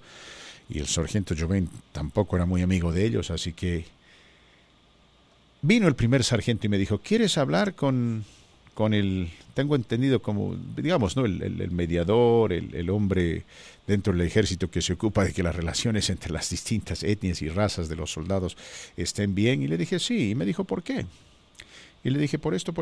Y me dijo, ¿quieres presentar una queja por escrito? Y le dije, ¿cuáles son las alternativas? Y me dijo, si quieres yo hablo con ellos. Me dijo, porque lo que hicieron está muy mal. Y le dije, bueno, me parece bien. Y claro, el primer sargento, verbalmente hablando, les dio una paliza, ¿no? A los dos sargentos. Y desde ese día, Marco Martínez, no me querían para nada. Me miraban feo todo el tiempo, pero no. Yo dije, no voy a dejar que estos, más que todo en el ejército, ¿no? Ahí ese tipo de tonterías no se aceptan. Por eso usted habrá visto cómo los generales se quieren distanciar de Donald Trump, porque dicen, no. La cohesión de las Fuerzas Armadas de la Nación se basa en el uniforme. Todo el mundo tiene el mismo uniforme y todos somos iguales en el marco de ese uniforme, salvo que usted tenga un rango superior. Pero en fin, sí, yo me he encontrado con gente, al igual que usted seguramente, y nuestro amigo oyente, y muchos quienes nos escuchan, que son ignorantes, ¿no? Y el primer síntoma, el síntoma más peligroso de esa enfermedad llamada ignorancia es el racismo. Creerse superior al vecino, porque en el momento en el cual usted se cree superior al vecino, está indirectamente aceptando, admitiendo de que hay otra persona superior a usted. Porque si estamos viviendo en un mundo de escalas, entonces siempre tiene que haber alguien que esté por encima. Gracias, Marquito Martínez. Gracias, mis queridos amigos. Recuerda el número telefónico, marcar 720-523-0000. Les cuento en Noticias del Deporte que el Piojo ha renovado contrato con el América hasta el 2024. ¿Ah? No hay campeonato, no hay fútbol en México, pero sí renovó contrato y me pregunto si le van a pagar menos. Es algo que vamos a tener que explorar más adelante en este subprograma La Voz del Pueblo. Pero antes, queremos dar la bienvenida a nuestra amiga, la abogada Teresa Marra, que muy gentilmente se une a nuestro programa. Recuerden, ella es experta en todo tipo de lastimaduras y accidentes. Y ahora que la economía se ha virtualmente reabierto, ahora que la sociedad se está reconectando, ahora que las iglesias están abiertas, los gimnasios están abiertos, los centros comerciales, tiendas y demás, la abogada quiere tomarse el tiempo de recordar de algunos temas que son importantísimos para su seguridad y la seguridad de su familia. Y por eso ella está al otro lado de la línea. Recuerden, mis amigos, que nosotros hemos tenido una relación comercial con la abogada por más de 12 años. La conocemos muy bien, se la recomendamos, es un excelente profesional, ¿no? Eso es lo que uno busca. Si se mete en problemas, en el caso de lastimaduras y accidentes, si se ha lastimado en el trabajo, en el parque, al frente de la casa de su amigo, en el complejo de apartamentos o en un accidente automovilístico, ahí está la abogada para ayudarlo. Y es un excelente profesional, una mujer muy dedicada a su profesión, muy conocedora de su profesión y que sabe lo que está haciendo. Teresa, ¿cómo estás? Bienvenida al programa, gracias por acompañarnos, un gusto saludarte después de un tiempo de ausencia. Un placer estar con ustedes, como siempre. La alegría es nuestra. Queremos comenzar hablando un poco, siempre hablamos un poco de fútbol americano, y estaba pensando en ti el otro día, cuando me encontré con un interesante artículo que decía que posiblemente, en un futuro no muy lejano, los Broncos van a cambiar de dueños. Como tú sabes, hoy en día los Broncos no tienen un dueño, son administrados a través de un fideicomiso por 5 o 6 personas, pero la hija, una de las hijas de Pat Bowlen, inició una querella para poder adquirir los derechos de propiedad del equipo que en otrora era de su papá, y está planeando invitar nada menos ni nada más que a Peyton Manning para que sea su socio propietario del equipo de fútbol americano. Y cuando leí esto, inmediatamente la persona que se me vino a la mente, fuera de mis familiares, fuiste tú, porque tú eres muy fanática de los Broncos y te gustaba mucho Peyton Manning. ¿Cómo la ves? ¿Tú crees que tengan éxito en esto? Yo creo que sí. Yo digo, ella y Peyton Manning van a tener éxito. Manning es un hombre de fútbol, además es un hombre muy querido y respetado, y dentro del campo de juego siempre se portó como un caballero y fue de los mejores mariscales de campo en el fútbol americano.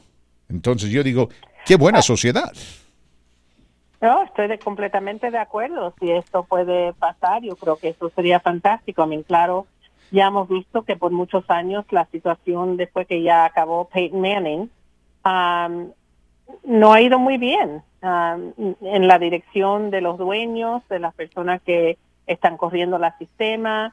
Hay muchos problemas con este equipo y no hay razón para tener esos problemas, ¿tú me entiendes? Así que yo creo que sería una situación nueva sangre, vamos a decir. Como tú dices. Que sería muy bueno, y yo creo, tú sabes, él tiene mucha experiencia también ya trabajando como el que está enseñando, tú sabes, eso, quarterback coach. Él ha hecho muchas cosas ya que puede guiar y enseñar, y él sabe ganar. Él sabe ganar. Y a propósito, si el fútbol americano regresa y los partidos se juegan sin fanáticos en las graderías, ¿tú lo verías? No, claro. Porque parece que no va a haber alternativa, ¿no? Parece que no va a haber alternativa. Que van a tener que jugar con estadios vacíos. Van a tener que jugar el fútbol americano con estadios vacíos, dicen. Yo digo, pues si a uno le gusta, pues tiene que verlo, ¿no? Con estadio vacío o con estadio lleno, ¿verdad? Yo digo. Bueno, claro, tienen que cambiar todos los contratos porque el dinero que están perdiendo estos equipos, que son lo que pagan a todos los jugadores, el dinero que están perdiendo en no tener las personas ahí, tienen que hacer relaciones nuevas con el cable, porque entonces, claro, el cable está en cierta forma ganando más dinero también, ¿verdad? Sí, señor. Así que si todo el mundo se está quedando en la casa y mirándolo. Sí, es una situación extraña, distinta. Yo no sé si el año entero van a dejarlo que nadie vaya a verlo, pero vamos a ver cómo esto pasa, tú sabes.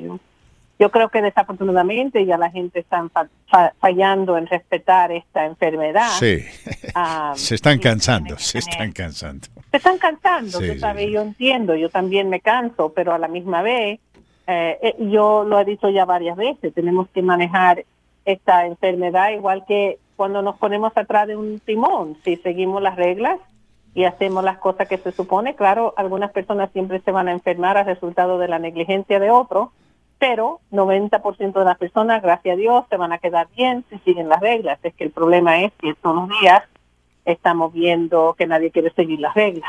Es muy cierto, eso es exactamente lo que yo le digo a mi audiencia, ¿no? La audiencia de este programa, ya las puertas se han abierto, la economía no se va a volver a cerrar, simplemente no podemos hacer eso, es inviable, infactible, por lo tanto le digo, bueno, hay que vivir, hay que salir, hay que enfrentar el destino con optimismo, ponerle el pecho a las balas, pero cuidarse, como tú dices, no ser imprudente. Y 97% de aquellas personas que enferman con esto el coronavirus sobreviven. Entonces, en el peor de los casos, hay grandes posibilidades de sobrevivir. Pero bueno, hay que tener optimismo.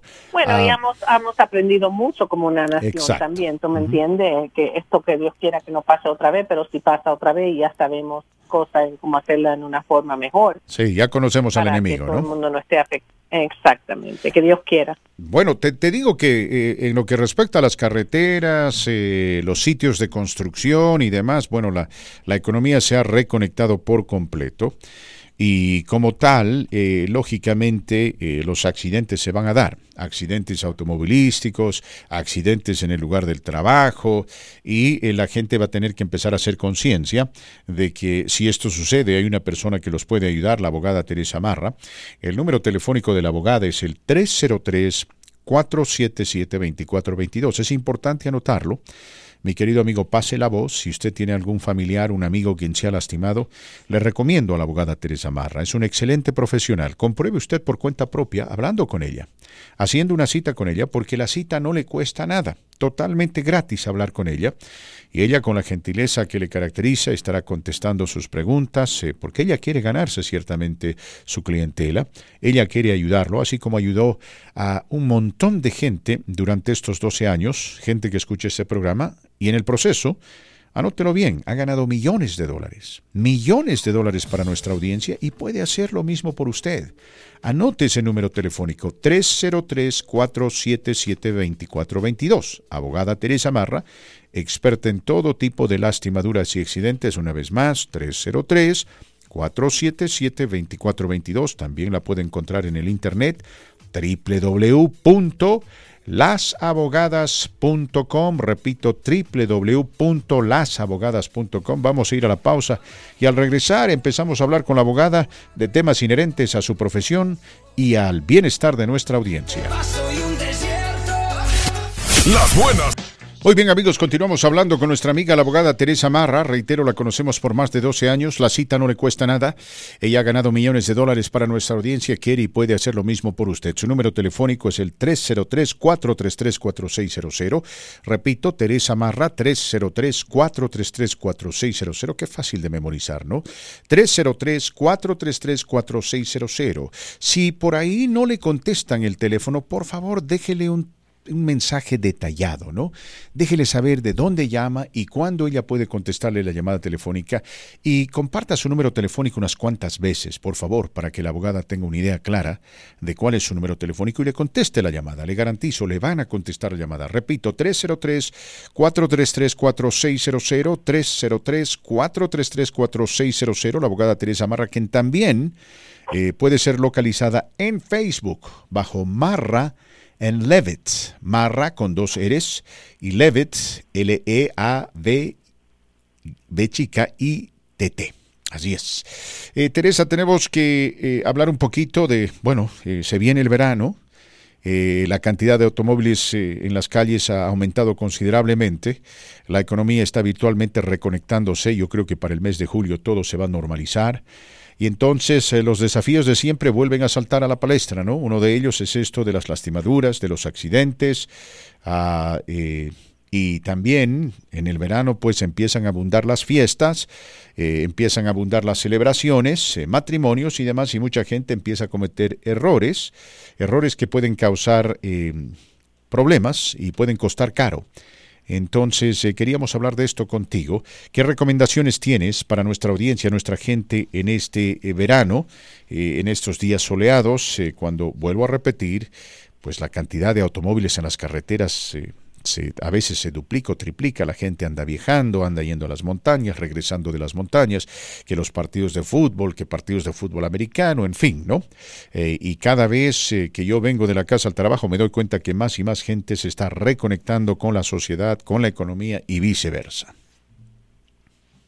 Bueno, claro, como siempre, ahora todo el mundo está empezando a salir, a disfrutar, y estamos viendo muchas situaciones ya que estamos leyendo de personas que están tomadas y entonces están involucradas en un accidente. Eso es grave por varias razones. Son casos penalísticos, primero, para empezar, si te agarran tomando, pero segundo, los daños que puedes causar cuando estás tomando y piensas que estás en buenas condiciones para manejar y no estás en buenas condiciones para manejar. Puedes causar un accidente muy grave, puedes lastimar a alguien o peor, matarlo. Estamos viendo todos los días más con estas situaciones. No está ayudando toda la construcción que tenemos pasando en este pueblo, y queremos aconsejarle a las personas que, número uno, tengan mucho cuidado en las decisiones que hagan cuando se están montando atrás de un timón, protegiendo a su familia y a sus amistades, y también que tengan mucho cuidado a lo que está sucediendo alrededor de usted. Yo ayer misma estaba regresando de una boda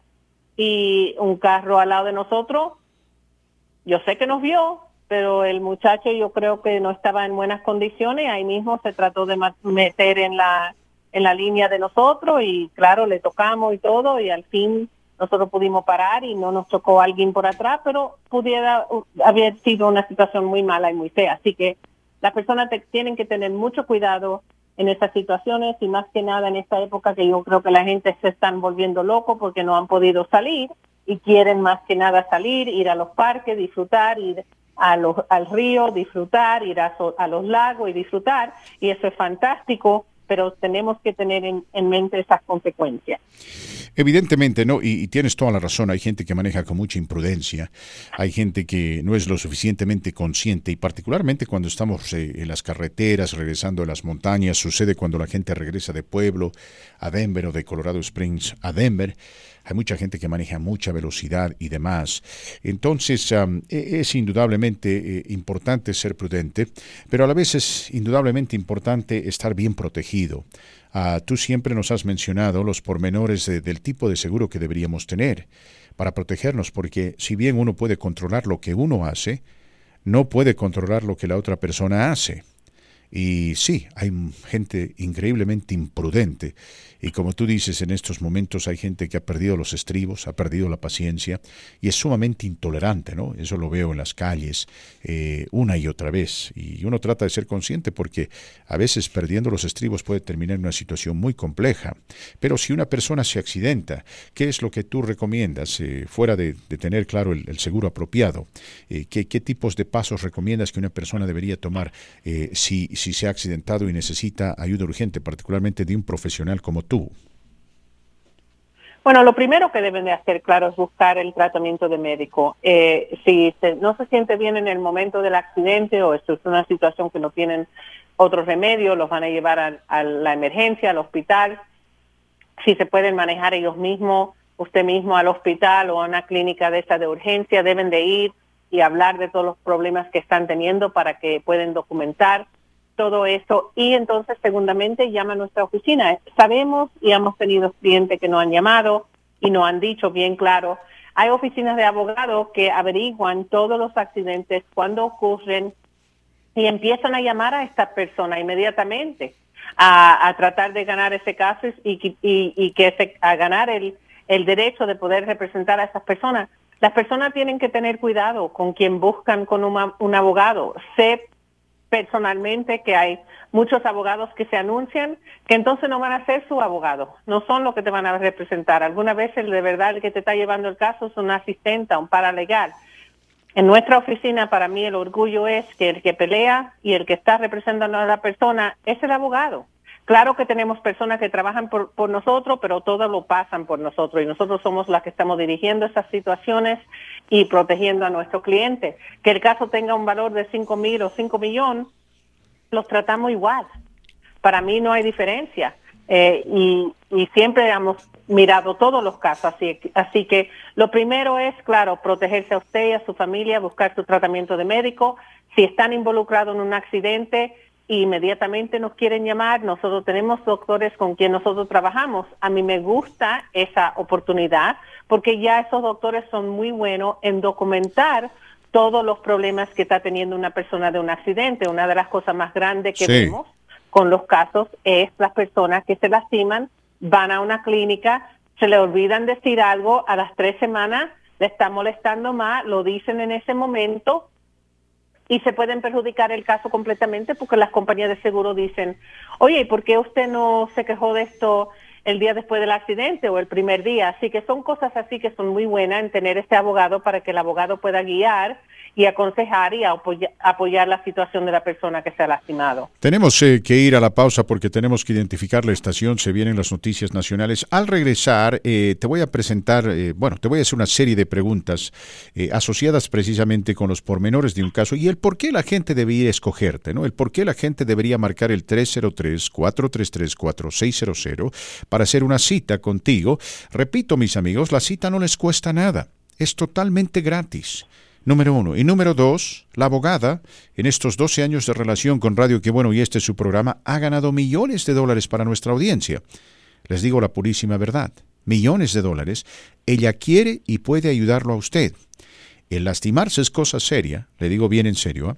El lastimarse es cosa seria porque no solamente usted sufre, sino también su familia y su futuro. Su futuro se compromete. Por eso usted no puede estar contratando a cualquier abogado. Y soy honesto, si algún día me pasa algo así, espero que no, aunque las estadísticas dicen que todos en este mundo, en este planeta, en este país, en este estado, en esta ciudad, alguna vez vamos a tener un accidente o estar asociados con un accidente. Pues si algo así sucede, es importante que usted contrate, es importante que yo contrate a un buen abogado. Y francamente yo no quiero estar discutiendo mi caso con el asistente.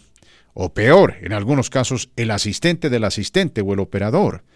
Uno quiere hablar con el abogado, así como cuando uno va con un doctor, ¿no? Usted no quiere estar hablando con la enfermera, a la cual le va a explicar los pormenores de la operación.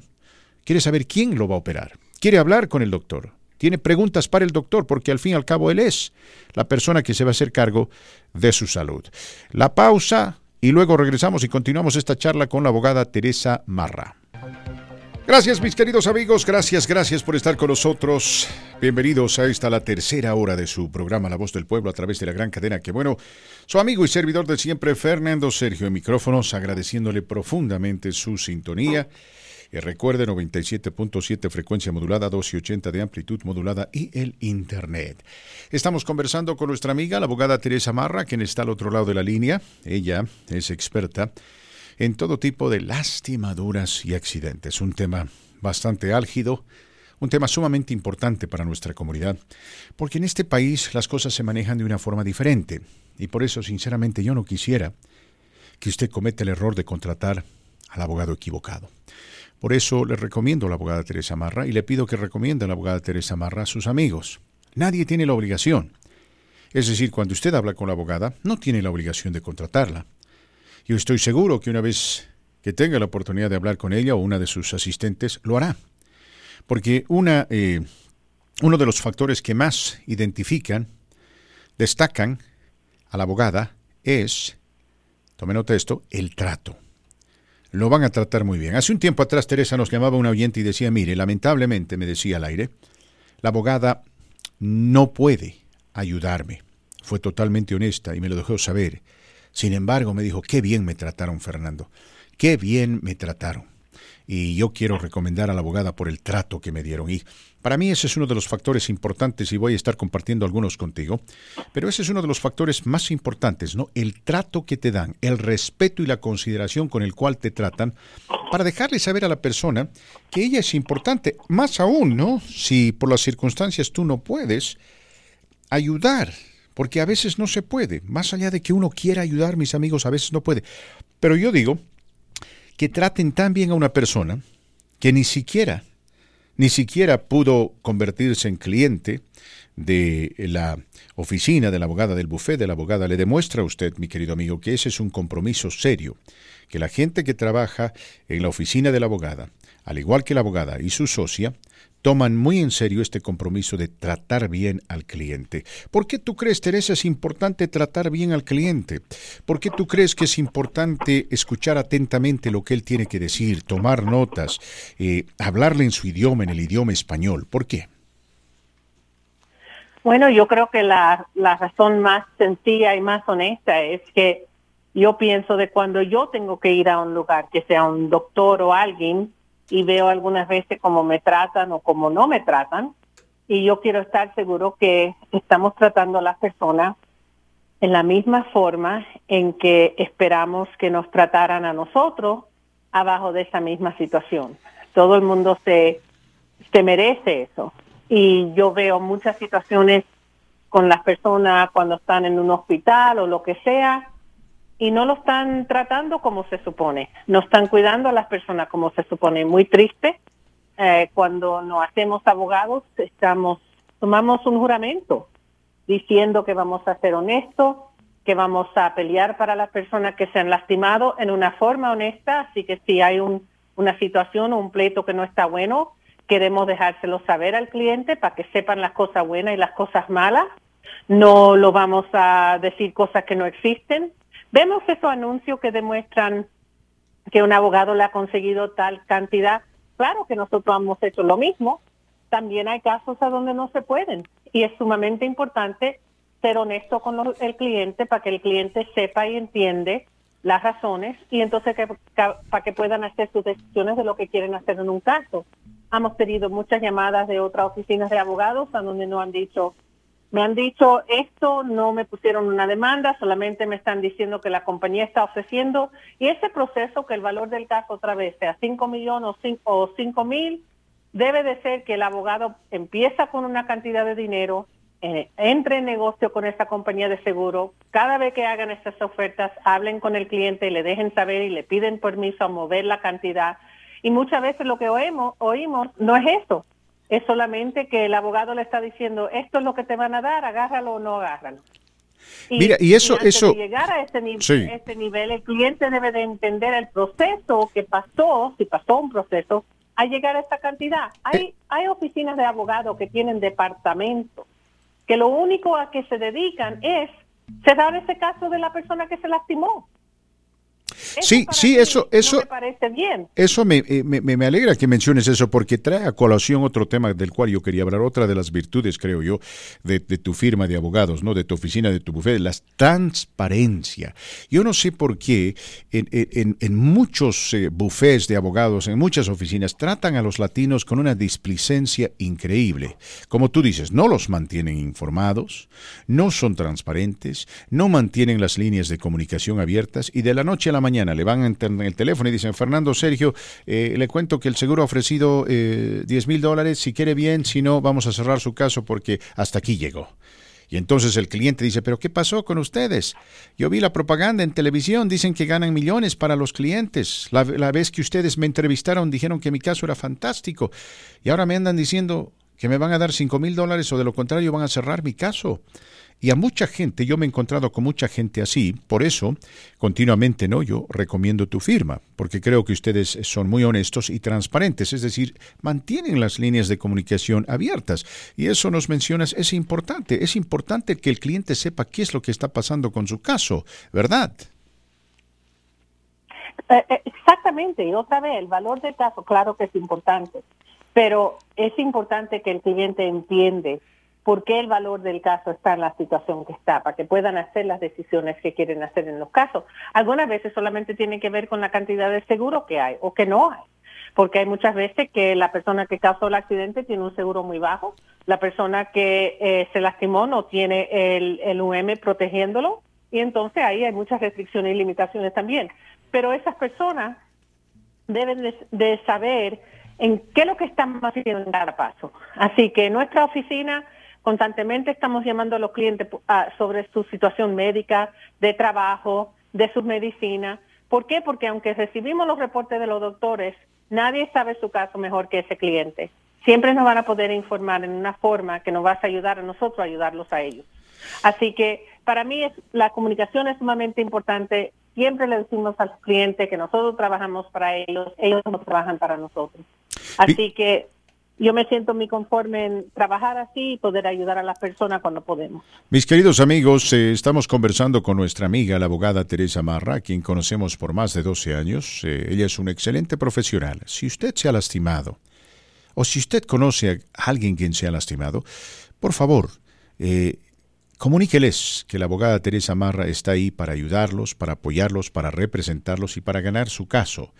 El número telefónico de la abogada es el 303-433-4600. Antes de firmar un contrato, antes de comprometerse con otra firma, es importante hablar con la abogada. Repito, 303-433-4600. Una vez más, 303-433-4600. La atención es personalizada. En la industria bancaria recuerdo que mucha gente se quejaba de que no tenía esa oportunidad de ir y sentarse frente al encargado de su cuenta y hablar y hacer preguntas. A mucha gente le molestaba, le ofendía tener que estar levantando el teléfono y marcar un número 1800. Y entonces, en ese sentido, yo creo que la abogada Teresa Marra, mis queridos amigos, es un excelente profesional que lo va a atender personalmente, ¿no? Lo va a atender personalmente. Y para este efecto, yo simplemente le recomiendo lo siguiente a usted, ¿no? Le recomiendo lo siguiente. Hable con ella. Haga una cita con ella. Converse con ella. Y cuando usted tenga esa oportunidad, usted tomará la decisión que más le convenga, ¿no? Y ya yo estoy casi seguro que si usted habla con ella, si usted le hace preguntas a ella, si usted visita su buffet si puede, o si es posible lo hace por teléfono, se va a dar cuenta de lo que está sucediendo y de lo que pasa en la oficina de la abogada, a diferencia de otros buffets. Lo van a tratar muy bien, van a escuchar atentamente lo que usted tiene que decir. Y finalmente, mi querido amigo, cuando lo representen, lo van a hacer de una forma neta y totalmente profesional. Y es que no se puede contratar a cualquier abogado. Esto de las lastimaduras, esto de los accidentes, es cosa seria, mis queridos amigos. Yo tuve la oportunidad, en cierto momento, un amigo mío se lastimó y de forma muy dolorosa, muy triste, tuvo que estar navegando contra la corriente por 5 años, fíjese usted, por 5 años. Una situación muy compleja. Por eso le recomiendo hablar con la abogada Teresa Marra, marcar el 303-433-4600. Repito, 303-433-4600. Lo van a atender en español, van a contestar su llamada telefónica, van a escuchar atentamente lo que usted tiene que decir, le van a explicar los pormenores de su caso, lo van a asesorar de una forma detallada y van a tomar su caso bien en serio. A mí, le soy muy honesto, si yo sufriese de esto no estaría llamando a determinado abogado que me va a comunicar con su operadora. En el momento que una operadora responde el teléfono, ahí se acabaron las cosas para mí, porque yo quiero hablar con el abogado quien va a manejar mi caso. Quiero que ese abogado me trate con respeto, ¿no? Y quiero que ese abogado me deje saber por qué yo debería escogerlo a él y no al vecino. Y yo le digo, conocemos a Teresa Marra por mucho tiempo, sabemos que es un excelente profesional. Yo simplemente le recomiendo que hable con ella y que haga una cita. Nada más, 303-433-4600. Anote ese número telefónico, 303-433-4600. El lastimarse es cosa seria, mis queridos amigos. Una vez más, 303-433-4600. La abogada Teresa Marra, a quien se la recomendamos, lo atenderán bien y lo atenderán en español.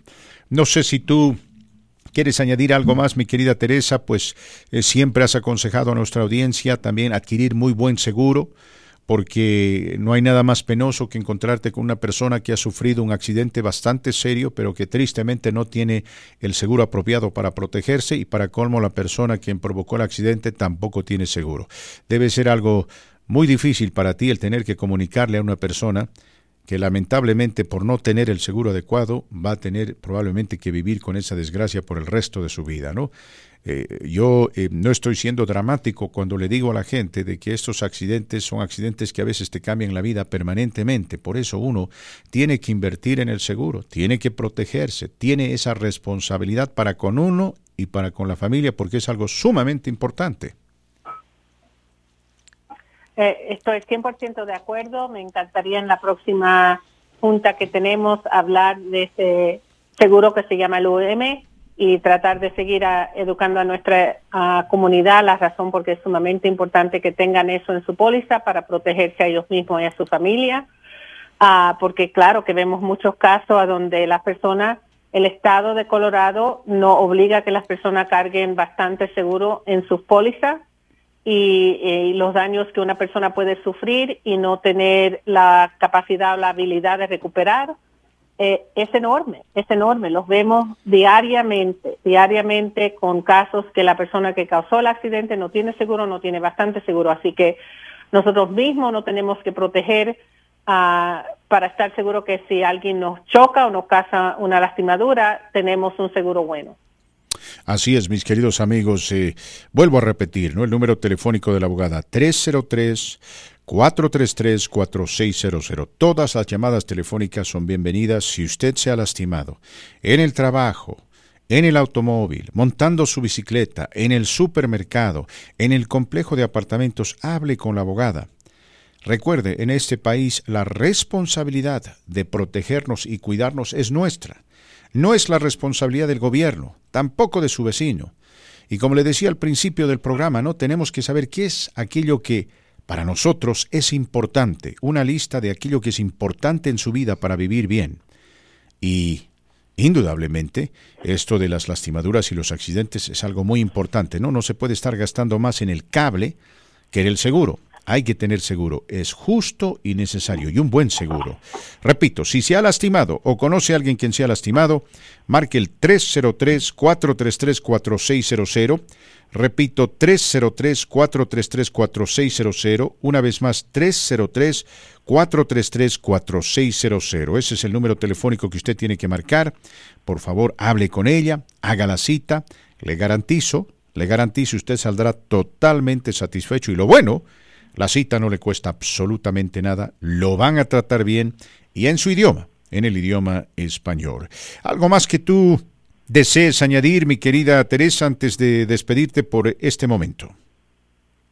No, otra vez se pueden comunicar con nosotros en el 303-433-4600, también en la página de Facebook, abajo de Marra Levitt, y también en la página de Internet, en Mara Levitt Law. Mara Levitt Law o Pero www. Si ponen mi nombre, solamente mi apellido, si ponen Marra, ahí empezamos a salir con toda la información. Y ahí se pueden comunicar por todos esos medios con nuestra oficina también. Y también lasabogadas.com, ¿verdad?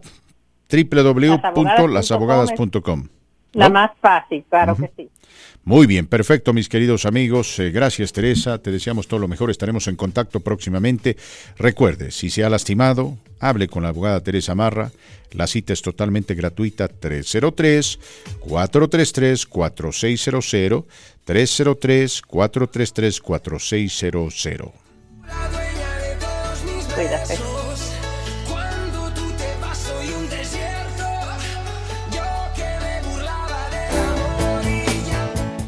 Amigos, aquí Fernando Sergio para recordarles que hoy en día es importante tener un buen sistema de cable en la casa, un buen sistema de X-Fi en la casa, para ver las mejores cadenas de canales y deportes en vivo, miles de películas on demand y su biblioteca DVR en cualquier momento y en cualquier lugar. ¿Qué significa para usted tener la aplicación Xfinity Stream?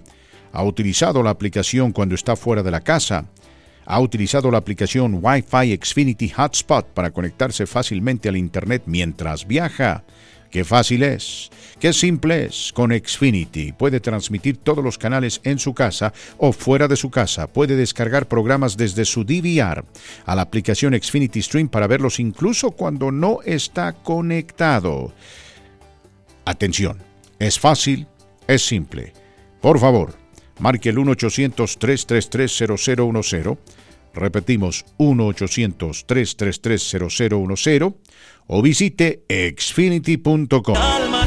Oh, Marco Antonio Solís, qué bonito canta Marco Antonio Solís, mis queridos amigos. Qué privilegio poder escuchar a este gran cantante. Y qué bien que siga vivo, digo yo, porque los grandes se van muriendo. De los últimos. Y nos estamos quedando con los favoritos de Marco Martínez, no como Fidel Rueda. Pero vamos con llamadas telefónicas porque está con nosotros Jesús Carrillo de la Cámara Hispana de Comercio. Nos tiene importante información para usted, importante información para la comunidad, importante información económica. En fin, ¿cómo estás, mi querido Jesús? Bienvenido. Gracias por acompañarnos. Muy buenas tardes, mis estimados y muy respetados amigos. Les quiero mandar un gran saludo de parte de la Cámara de Comercio Hispana, de su directiva, también de su presidente y de todos aquellos que son parte de esta organización. Gracias por este espacio que nos dan. Muchas gracias y un gran saludo a ustedes y a tu audiencia. Gracias, mi querido Jesús. A ver, ¿qué tenemos para el día de hoy? ¿Qué tenemos para el día de hoy? ¿Qué tenemos de aquello que es importante para nuestra comunidad, para nuestra gente, para la comunidad latina, emprendedora que quiere de una buena vez salir de la casa, decirle adiós a esta cuarentena con la prudencia necesaria, pero quiere empezar a vivir, Jesús? Pues mira, estamos ahorita trabajando en la cuestión de poder encontrar más recursos para los pequeños empresarios. Ya hemos tenido un muy buen éxito con la cuestión del PPP. Estamos tomando también sugerencias como la tuya de poder crear un entrenamiento en línea para ahora que ya los que recibieron, cómo hacerlo también perdonable. O sea, estamos tratando de una manera también de juntar lo que es la solución con las necesidades. Y una de las cosas que estamos encontrando es de que muchos de nuestros hispanos, que de hecho nos están escuchando varios el día de hoy, tienen preguntas sobre ese tipo de ayudas que en su ciudad. Hay unos que se mudaron, por ejemplo, de Denver, se fueron a la ciudad de Lakewood y dicen, bueno, y acá también va a haber ayuda. Otros están en la ciudad de Aurora y también no saben que hay también ayuda para sus pequeñas empresas. Y la buena noticia, Fernando, es de que sí hay un par de programas que están siendo lanzados esta semana para estos negocios. Como todo, al primero que llegue es al primero que ayudan. Si usted tiene un negocio, ha sido afectado por el COVID, por el coronavirus, por favor, llámenos a nuestra oficina o llámele directamente a estas ciudades, porque ellos tienen bastante apoyo, especialmente esta semana para pequeñas empresas que fueron afectadas por el COVID. Fernando, te comento que la ciudad de Lakewood, y eso lo daremos más a detalle en los siguientes días, pero empieza ya esta semana, el día de mañana, junio 16 hasta junio 18, a empezar a aceptar las solicitudes para estos grants, este dinero que no tiene que regresar. Señor o señora que tiene negocio, por favor, preste atención. Si está afectado ahí en la ciudad de Lakewood, ahí va a haber también apoyo para usted. En la ciudad de Aurora se abre el día de hoy. El día de hoy tienen un programa, el cual también es específicamente para las pequeñas empresas afectadas por el coronavirus. Ellos tienen más o menos como $6 millones en fondos para la pequeña empresa, y esto también es por parte de la relación que tienen con el condado de Arapahoe, con el Tri-County, que están creando estos programas de subvenciones, subsidios, como le quieran llamar. Al final de cuentas, grant, dinero que no tiene que regresar siempre y cuando usted califique. Esto comienza el día de hoy y también se terminará, no nos da la fecha ahorita todavía cuando se termina, pero entonces ya desde el día de hoy puede comenzar, Fernando. Oh, fenomenal, hombre, fenomenal. Eso es lo que necesitamos, ¿no? Porque he tenido la oportunidad de conversar con muchos empresarios quienes están agradecidos ciertamente por la ayuda del gobierno, pero a la vez quieren tener acceso a capital. Conversábamos con el gobernador Hickenlooper la anterior semana y también nos decía eso, ¿no? Mi plan, decía, para reactivar la economía es acceso a capital y a unos intereses bajos. estamos viviendo una crisis económica sin parangón. Y si la gente del gobierno a nivel estatal, local, federal, no abre los ojos y no se da cuenta de que necesitamos acceso a capital y capital barato, vamos a estar en serios problemas. Acabo de comunicarle a la gente, Jesús, de que 100 gimnasios de 24-hour fitness van a ser clausurados en todo el país, ¿no? Entonces se necesita acceso a dinero, a plata, como dicen en algunos lados, a lana. Marmoja, le dicen en otros lados, capital, en términos netamente de negocio, ¿no? Capital. Entonces me alegra mucho de que ustedes estén gestionando eso con las distintas ciudades. Ahora, ¿qué sabes de este segundo paquete de estímulo que aparentemente se está gestando en el Congreso con el patrocinio de la administración del señor Trump, quien, lógicamente, fuera de ayudar, está consciente de que se vienen las elecciones, ¿no? Entonces quiere hacer algo más por la gente y por los negocios. ¿Sabes algo de esto? No, por el momento no tenemos información que compartir, pero en cuanto lo tengamos, si me das en los próximos días, te daré más información. Sí tenemos, sí nos han mencionado sobre lo que viene, lo que se está planeando, pero no tenemos información concreta que compartir el día de hoy, Fernando. Ahí me vas a disculpar el día de hoy. Lo único que hemos estado ahorita enfocados más que nada esta semana es en estas ciudades que nos han pedido que sí compartamos esta información, porque ellos lo están haciendo también bilingüe, lo están haciendo en español, en inglés, pero también la ciudad de Lakewood, el alcalde Paul nos dijo que por favor lo compartiéramos en español, porque quiere que la gente que habla español en su ciudad también reciba estos beneficios. En cuanto tengamos información de este segundo estímulo, te lo compartiremos, Fernando. No hay ningún problema. Entonces, la gente que vive en Lakewood y que quiere ayuda simplemente tiene que llamar a un número telefónico o meterse a un sitio web.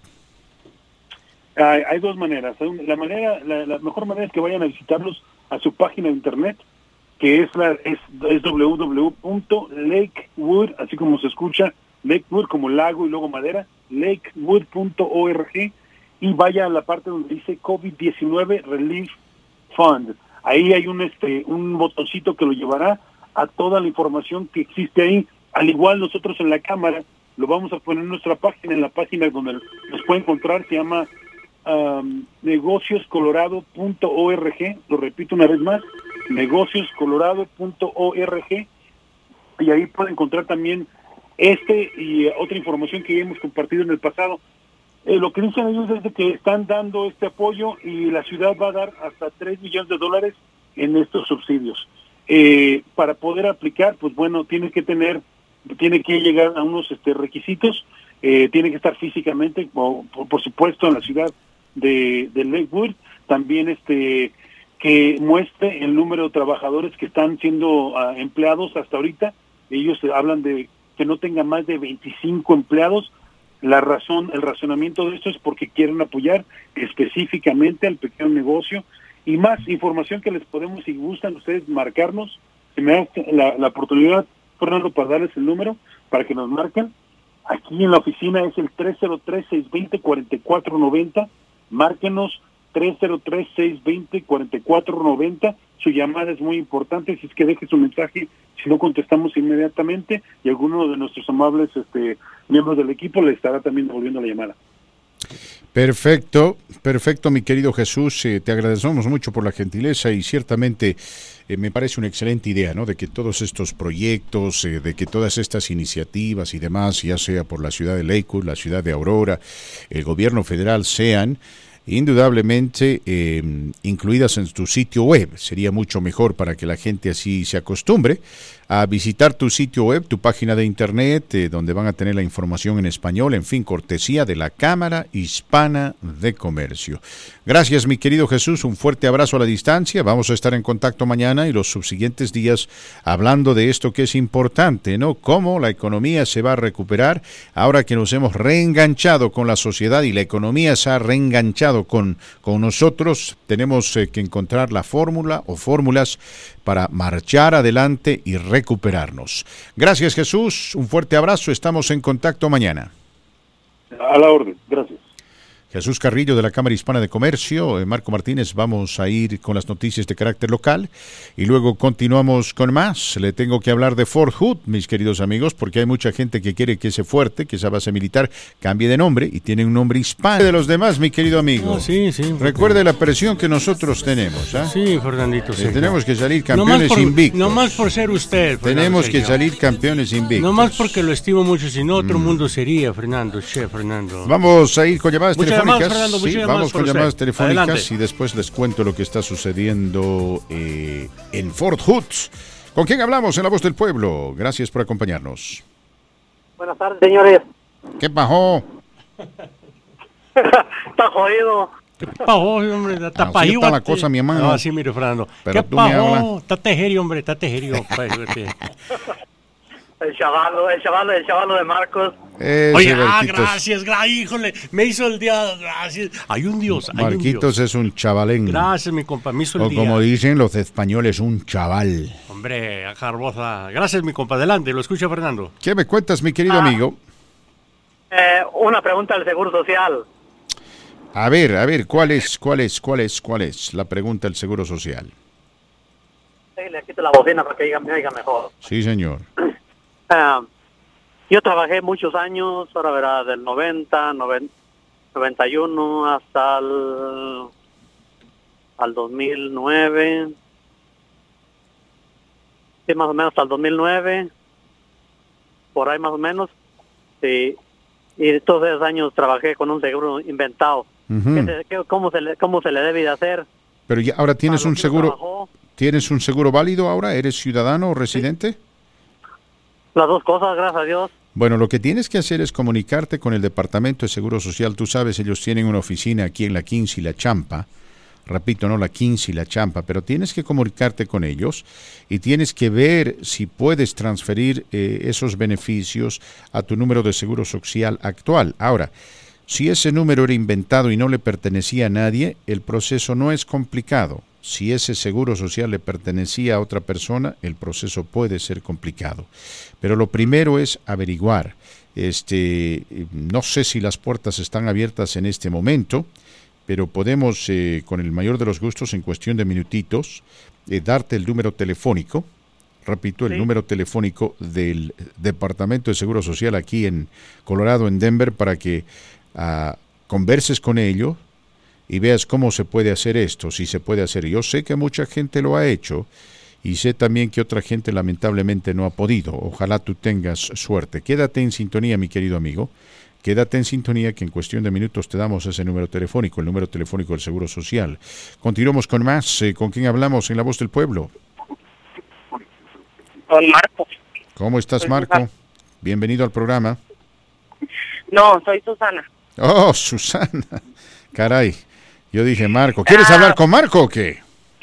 No, nada más para decirle a don Marco que feliz cumpleaños porque usted no lo ha felicitado. Gracias, Marco. Gracias. Oh, yo ya Susana. lo felicité el viernes. ¿No escuchaste el programa? Pero ahora también. También, No, lo felicité. gracias, Le pregunté Susana. qué había hecho en su cumpleaños. Sí, no, gracias. Fuera de Susana. cortarse la melena. Viniendo usted, se lo agradezco infinitamente, Susana, y prometí lo que dije, ya me corté la greña. Gracias. Sí, ya ahora no lo regañaron por lo menos. Muchas gracias, Susi. Gracias, se lo agradezco de Feliz corazón. cumpleaños, don Marco. Gracias, se lo agradezco de corazón, muchas gracias. Y a usted Ahí también, está. Fernando, gracias. Sí, yo. No, y por el regalote, gracias también. Sí. No le cuente a nadie, por favor. No. Eso No le cuente, porque después y- la gente empieza a y reclamar. al Y dice, y el resto- mío, y el mío, y el mío. Al por resto favor. de mis compañeros también que me desearon cumpleaños, se los agradezco. Sí. A don Rómulo también. A don Rómulo, No, que por ese creo le tiene una certificado. tarjeta. Oh, sí, no, a sí, Olguita, no. que también le compró un regalo. Y Chávez le tiene un precioso regalo. No, y sobre todo el de Yecha, no, sí. Y Socorro, Uy, Socorro sí, me dijo que, me dijo, sí. Caray, hombre. ¿qué más le voy a regalar? Dice, si no la terapia. Tanto amor, Chihuahua. Es que usted se hace querer, ¿no? Me siento como el Joker. Usted se hace querer. Usted se hace querer. Hay que hacerse querer, Marquito Yo me hago Martínez, querer, ¿no? que no me Claro. quieran es otro rollo, Porque pero no me el importa. que se porta mal, Porque el que es me un quiere es el que Dios. es un intolerante, Fíjese, si me portara mal. el que interrumpe continuamente cuando la otra persona está hablando, eso, ¿sabes? Es difícil Mire, quererlos, es hombre difícil. trabajador, cumplido, llego a tiempo a mi trabajo, llego siempre dispuesto a cualquier emergencia que me llamen, pues, que pocos trabajadores como yo ya los hay, Fernando Sergio, y así, mire. Gracias por quererme tanto, Fernando. ¿Y qué hizo ayer a propósito? Sábado y domingo en la casa. Ajá. Sábado anduve... a propósito, quiero hacer el comentario. Me invitaron a almorzar porque el que cumple años almuerza gratis. Uh-huh. En Conducido, no me da vergüenza. En Conducido restaurante. Y sabe que estaba abierto, pero muy poca gente. Me dio gusto por la pandemia. Pero sí me percaté que aún les falta mucho por aprender a ciertos restaurantes, No estaba muy limpio ese restaurante, les soy sincero, y es de una cadena nacional. Bueno, me senté en lo más apartado posible, éramos unas 6 personas, muy separados, por cierto, pero se tardaron para servir el plato que elegí en la mañana. Sí. No sé si recortaron personal, pero el menú, la carta, papel, tal y como estaba pronosticado. Sí. Yo le voy a contar otra personal, o sea, tal vez era la misma localidad, pero yo fui a un restaurante italiano. No, el mío es más pobre. Fui a un restaurante italiano y le cuento, primeramente llamo por teléfono y les digo, a ver, me gustaría hacer una reservación. Y me dicen, no, la reservación no se puede hacer por teléfono. Ah, caray.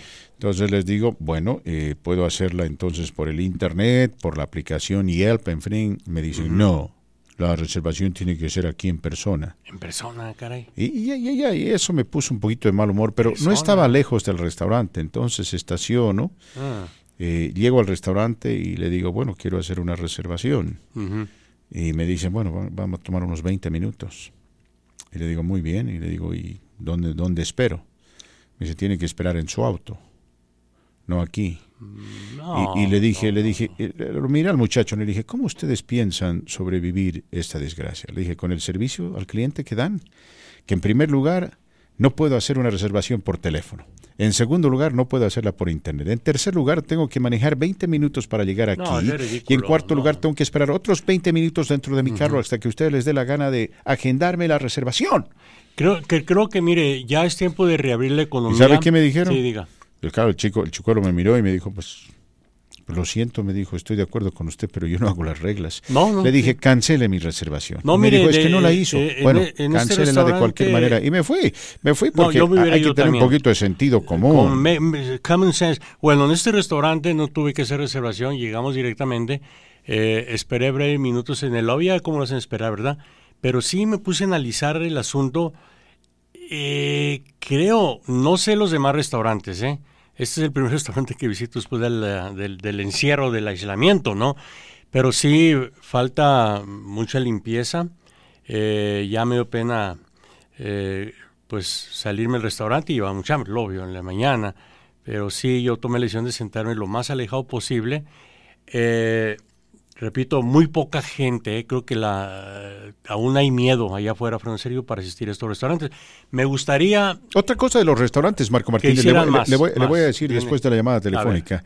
Sí, pero me alegro, ¿no?, de que usted haya traído este tema a colación, porque a ver si nuestros oyentes que son propietarios de negocios seguramente quieren escuchar esto, porque pues hablamos a nombre de los clientes, sin el afán de condenar a nadie, porque sabemos que esta es una situación difícil. Pero quiero hacer mención del padrino al ratito.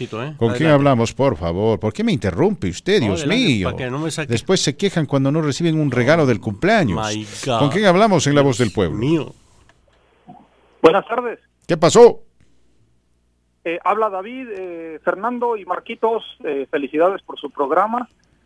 Felicidades a Marquitos hoy en su cumpleaños. Y muy buen programa aquí en el estado de Colorado. Una pregunta, Fernando y Marcos.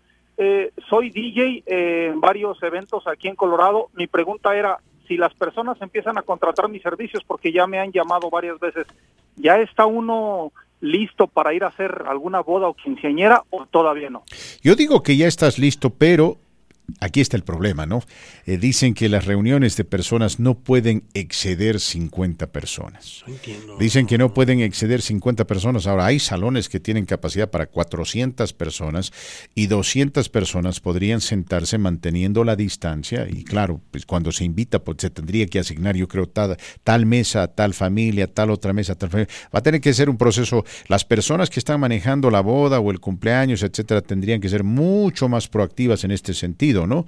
Pero pues tú, mientras tú cumplas con los requisitos de rigor, vas con tu máscara, tus guantes, tu desinfectante, esto para lo tuyo, lo demás no corre por tu cuenta. Ese es uno de los problemas, de que nos obligan a tener un máximo número de 50 personas por establecimiento, o la mitad del establecimiento, cualquier cantidad sea menor. Es decir, en el peor y mejor de los casos no se puede tener más de 50 personas. No entiendo eso. Entonces, eso a mí también me parece ridículo. Algo de lo que hice también. Porque las iglesias, por ejemplo, hay iglesias que tienen capacidad para 1,000 personas y no pueden tener 500 personas porque solamente se necesitan 50 personas. Eso es algo que no tiene sentido para mí. No estoy de acuerdo con esa decisión del gobernador ni del Departamento de Salud, pero bueno, ellos son los que mandan y no queda alternativa que obedecer. Bueno, en otra quiero agradecer a Ángel. ¿Cuál Ángel? El del Padrino. Ángel del Padrino. Alex, perdón. Oh, gracias. No, disculpa. Entiendo. Usted Alex del usted igual que Donald Trump, ¿no? La edad sí, afecta. sí, pero Sergio, para allá va usted también, no se preocupe. Como me ves, te verás. Mi querido Alex, muchas gracias porque ayer fue mi familia a ordenar comida to go. Mi hermana, mi cuñado, no sabía Alex que ella era mi hermana, ni se dio cuenta hasta ahorita, creo, y mi cuñado, él nunca se enteró que, pues, eran familiares, los atendieron de maravillas, Uh-huh. Mi hermana me llamó muy contenta, dijo, no, carnal, es exactamente lo que tú me dijiste. Llegaron, los atendió la mesera, después hablaron a Alex, llegó Alex sin saber que es mi hermana, le dio un trato sin diferencia alguna, Sergio, Qué bien. La comida deliciosa, así es que mi querido Alex, espero estés escuchando. De eso se trata el triunfo de un empresario, que atienda a todos por igual. Por supuesto. Por igual, Por supuesto. Ahora, donde estoy sacado de onda, y gracias por preguntar, me la pasé con mi familia, mi hija, la mayor Jessica, me dio la sorpresa, me visitó en los 2 días, llevó a mis nietas, gracias, mi Labio, pero estos los restaurantes sí me tienen sacado de onda. Hay uno por ahí en la Morrison y la Kentucky, que es bar-restaurante, lleno, Fernando, Sergio. Sí. Entonces, ¿cuál es la situación? Porque nosotros seguimos cerrados allá. Claro, Pero ¿cómo se está manejando esto? Pues es que yo creo que las autoridades no tienen la forma de implementar medidas, pero lo que usted debería haber hecho es denunciar ese restaurante. Es que mire, es que lo que pasa es esto, le voy a decir, bueno. y no es por ser, como dicen por ahí, no, en el fútbol dicen mala leche. No es por ser mala leche, no es por ser pecho frío. Pero mis queridos amigos, si lamentablemente nos imponieron las reglas, todos tenemos que vivir bajo las mismas reglas. Y si de pronto alguien se está pasando de vivo ahí, está perjudicando a los demás, porque los demás están viviendo bajo las reglas y algunos que se quieren pasar de vivos no respetan las reglas. Bueno. Entonces eso es lo que se tiene. Sí, porque usted no puede ir a legislar a la gente, ¿no?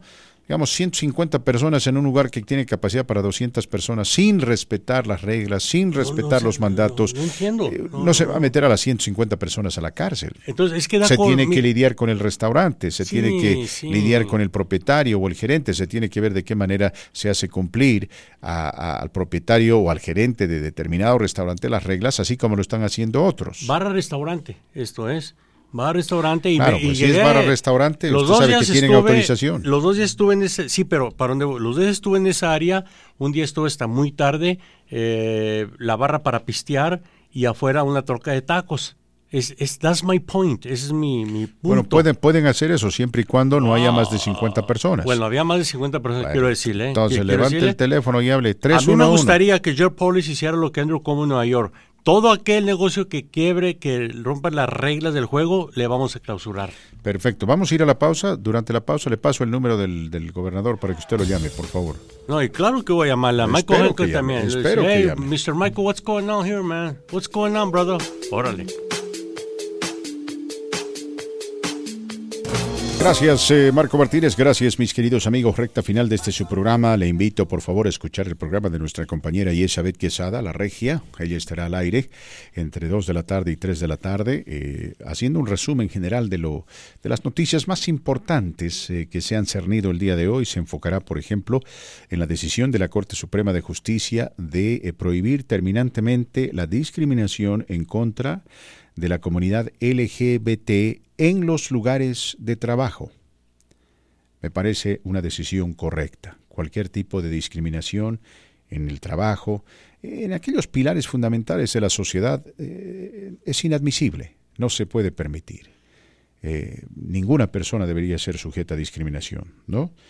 Y en este sentido, la Corte Suprema de Justicia hizo lo correcto. Además, la Corte Suprema de Justicia también le dijo no a la administración del presidente Trump en relación a la ley santuario que protege a personas en California.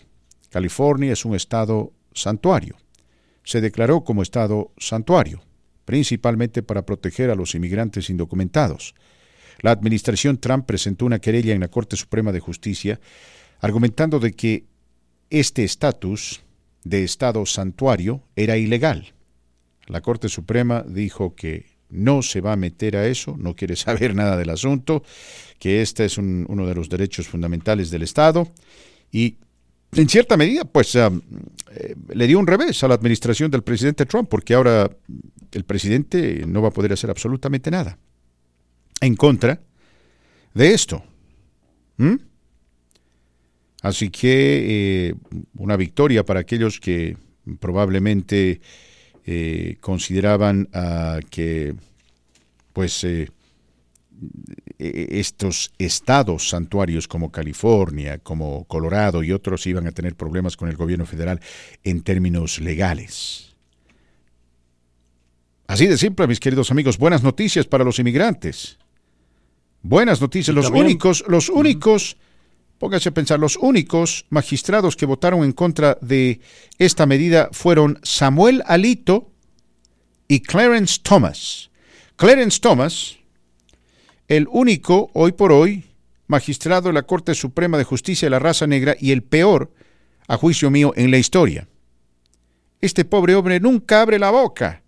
Dios mío, es un supremo de la Corte Suprema de Justicia, casi nunca abre la boca y nunca hace una pregunta, una vergüenza. Pero bueno, este señor, como de costumbre, ¿no?, de extrema derecha, votó en contra de esto, pero, hey, como dicen por ahí, que vote cuantas veces quiera. La victoria abrumadora, abrumadora, 7-2, en contra de que los agentes federales estén metiéndose en casos netamente estatales y abusen de su autoridad. Buena noticia para los inmigrantes indocumentados, me alegro mucho. También la Corte Suprema de Justicia tomó la decisión, mis queridos amigos, de no meterse en la inmunidad de los policías en determinadas circunstancias. Recuerde usted que esto está siendo discutido, hasta qué punto deberían tener los policías inmunidad. Y también, si me lo permite, la Corte Suprema indicó que los ciudadanos no tienen el derecho constitucional de ser propietarios de ametralladoras, porque algunos querían utilizar la segunda enmienda para ampliar el alcance de la misma y proteger sus ametralladoras, ¿no? Y la Corte Suprema dijo no. Ni hay derecho ni no hay derecho, esto puede ser regulado por el gobierno o por los estados. Y finalmente, Marco Martínez, nos enteramos que la administración del presidente Trump está buscando la manera de impedir la publicación de un libro escrito por el ex asesor de seguridad de Donald Trump, quien se llama John Bolton, ¿no? Donde supuestamente se lanzan durísimas críticas y bien fundamentadas en contra del presidente y su administración. El presidente, a través de sus abogados, ha dicho que este libro compromete la seguridad nacional. No. Esto se va a publicar ya. Se habló de algunos fragmentos del New York Times de ese libro, pero nada contra la seguridad nacional. Bueno. Va contra la seguridad. Va contra la reputación del presidente Trump. Lo único que le puedo decir que libertad de expresión, ¿no? en lo que respecta. En lo que respecta a la Corte Suprema y algunas noticias asociadas con esta administración, ha sido un día negro para los extremistas de derecha y los antimigrantes, en buena hora digo yo. Para la comunidad gay, ha sido un buen día para la comunidad gay. Sí. Y está bien, no se puede, no se puede discriminar, Marquito Martínez, no se puede. Que ha ocurrido, eso es inaceptable, ¿no, señor? Uno tiene que juzgar a las personas por su capacidad dentro de la sociedad. Imagínese usted si, pues... a ver, pregunta, usted visita la compañía, qué sé yo, vamos a decir Mexicana de Aviación. Usted visita Mexicana de Aviación y dice, quiero saber cuál es el mejor piloto, porque quiero que ese piloto me transporte a mí y a mis amigos, porque tengo mucho miedo de volar. Y le dicen, Pedro Pérez, el mejor piloto que tenemos. Y usted está listo ahí, firma el contrato, todo, compra los pasajes y luego se entera de que Pedro Pérez no tiene una orientación sexual heterosexual, ¿no? Su orientación sexual es homosexual y de pronto dice, quiero cancelar el contrato porque no quiero que mi piloto sea homosexual, como si eso tuviese algo que ver con la capacidad del individuo de ser piloto, ¿no? Por eso, mis amigos, no se puede permitir este tipo de discriminación en los trabajos, porque no tiene sustento, no tiene fundamento. Es simplemente una fobia enferma que cierta gente tiene por ahí. Y nos alegramos por ellos también, nos alegramos por la comunidad LGBT, porque sí, se certificaron los derechos que tienen en los lugares de trabajo. Y finalmente le digo algo, Marco Martínez, en Washington, D.C., uno de los individuos que está manejando la campaña de reelección del presidente Trump fue consultado acerca de las posibilidades que el presidente tiene de ser reelecto, considerando que su nivel de aprobación está por debajo del 39%, y dijo, no hay problema, dijo, se viene una paliza nacional, vamos a ganar en 48 de los 50 estados, que se prepare Joe Biden, que se preparen los demócratas, el señor Trump va a conseguir una victoria mucho más abrumadora que la anterior. Eso dice este individuo. La sondó dice otra cosa, pero mañana daremos seguimiento a esto y mucho más en La Voz del Pueblo. Buenas tardes, Fernando. Feliz cumpleaños una vez más, Marquito. Gracias, Fernando. Buenas tardes. Nos escuchamos mañana. Con permiso. Sí.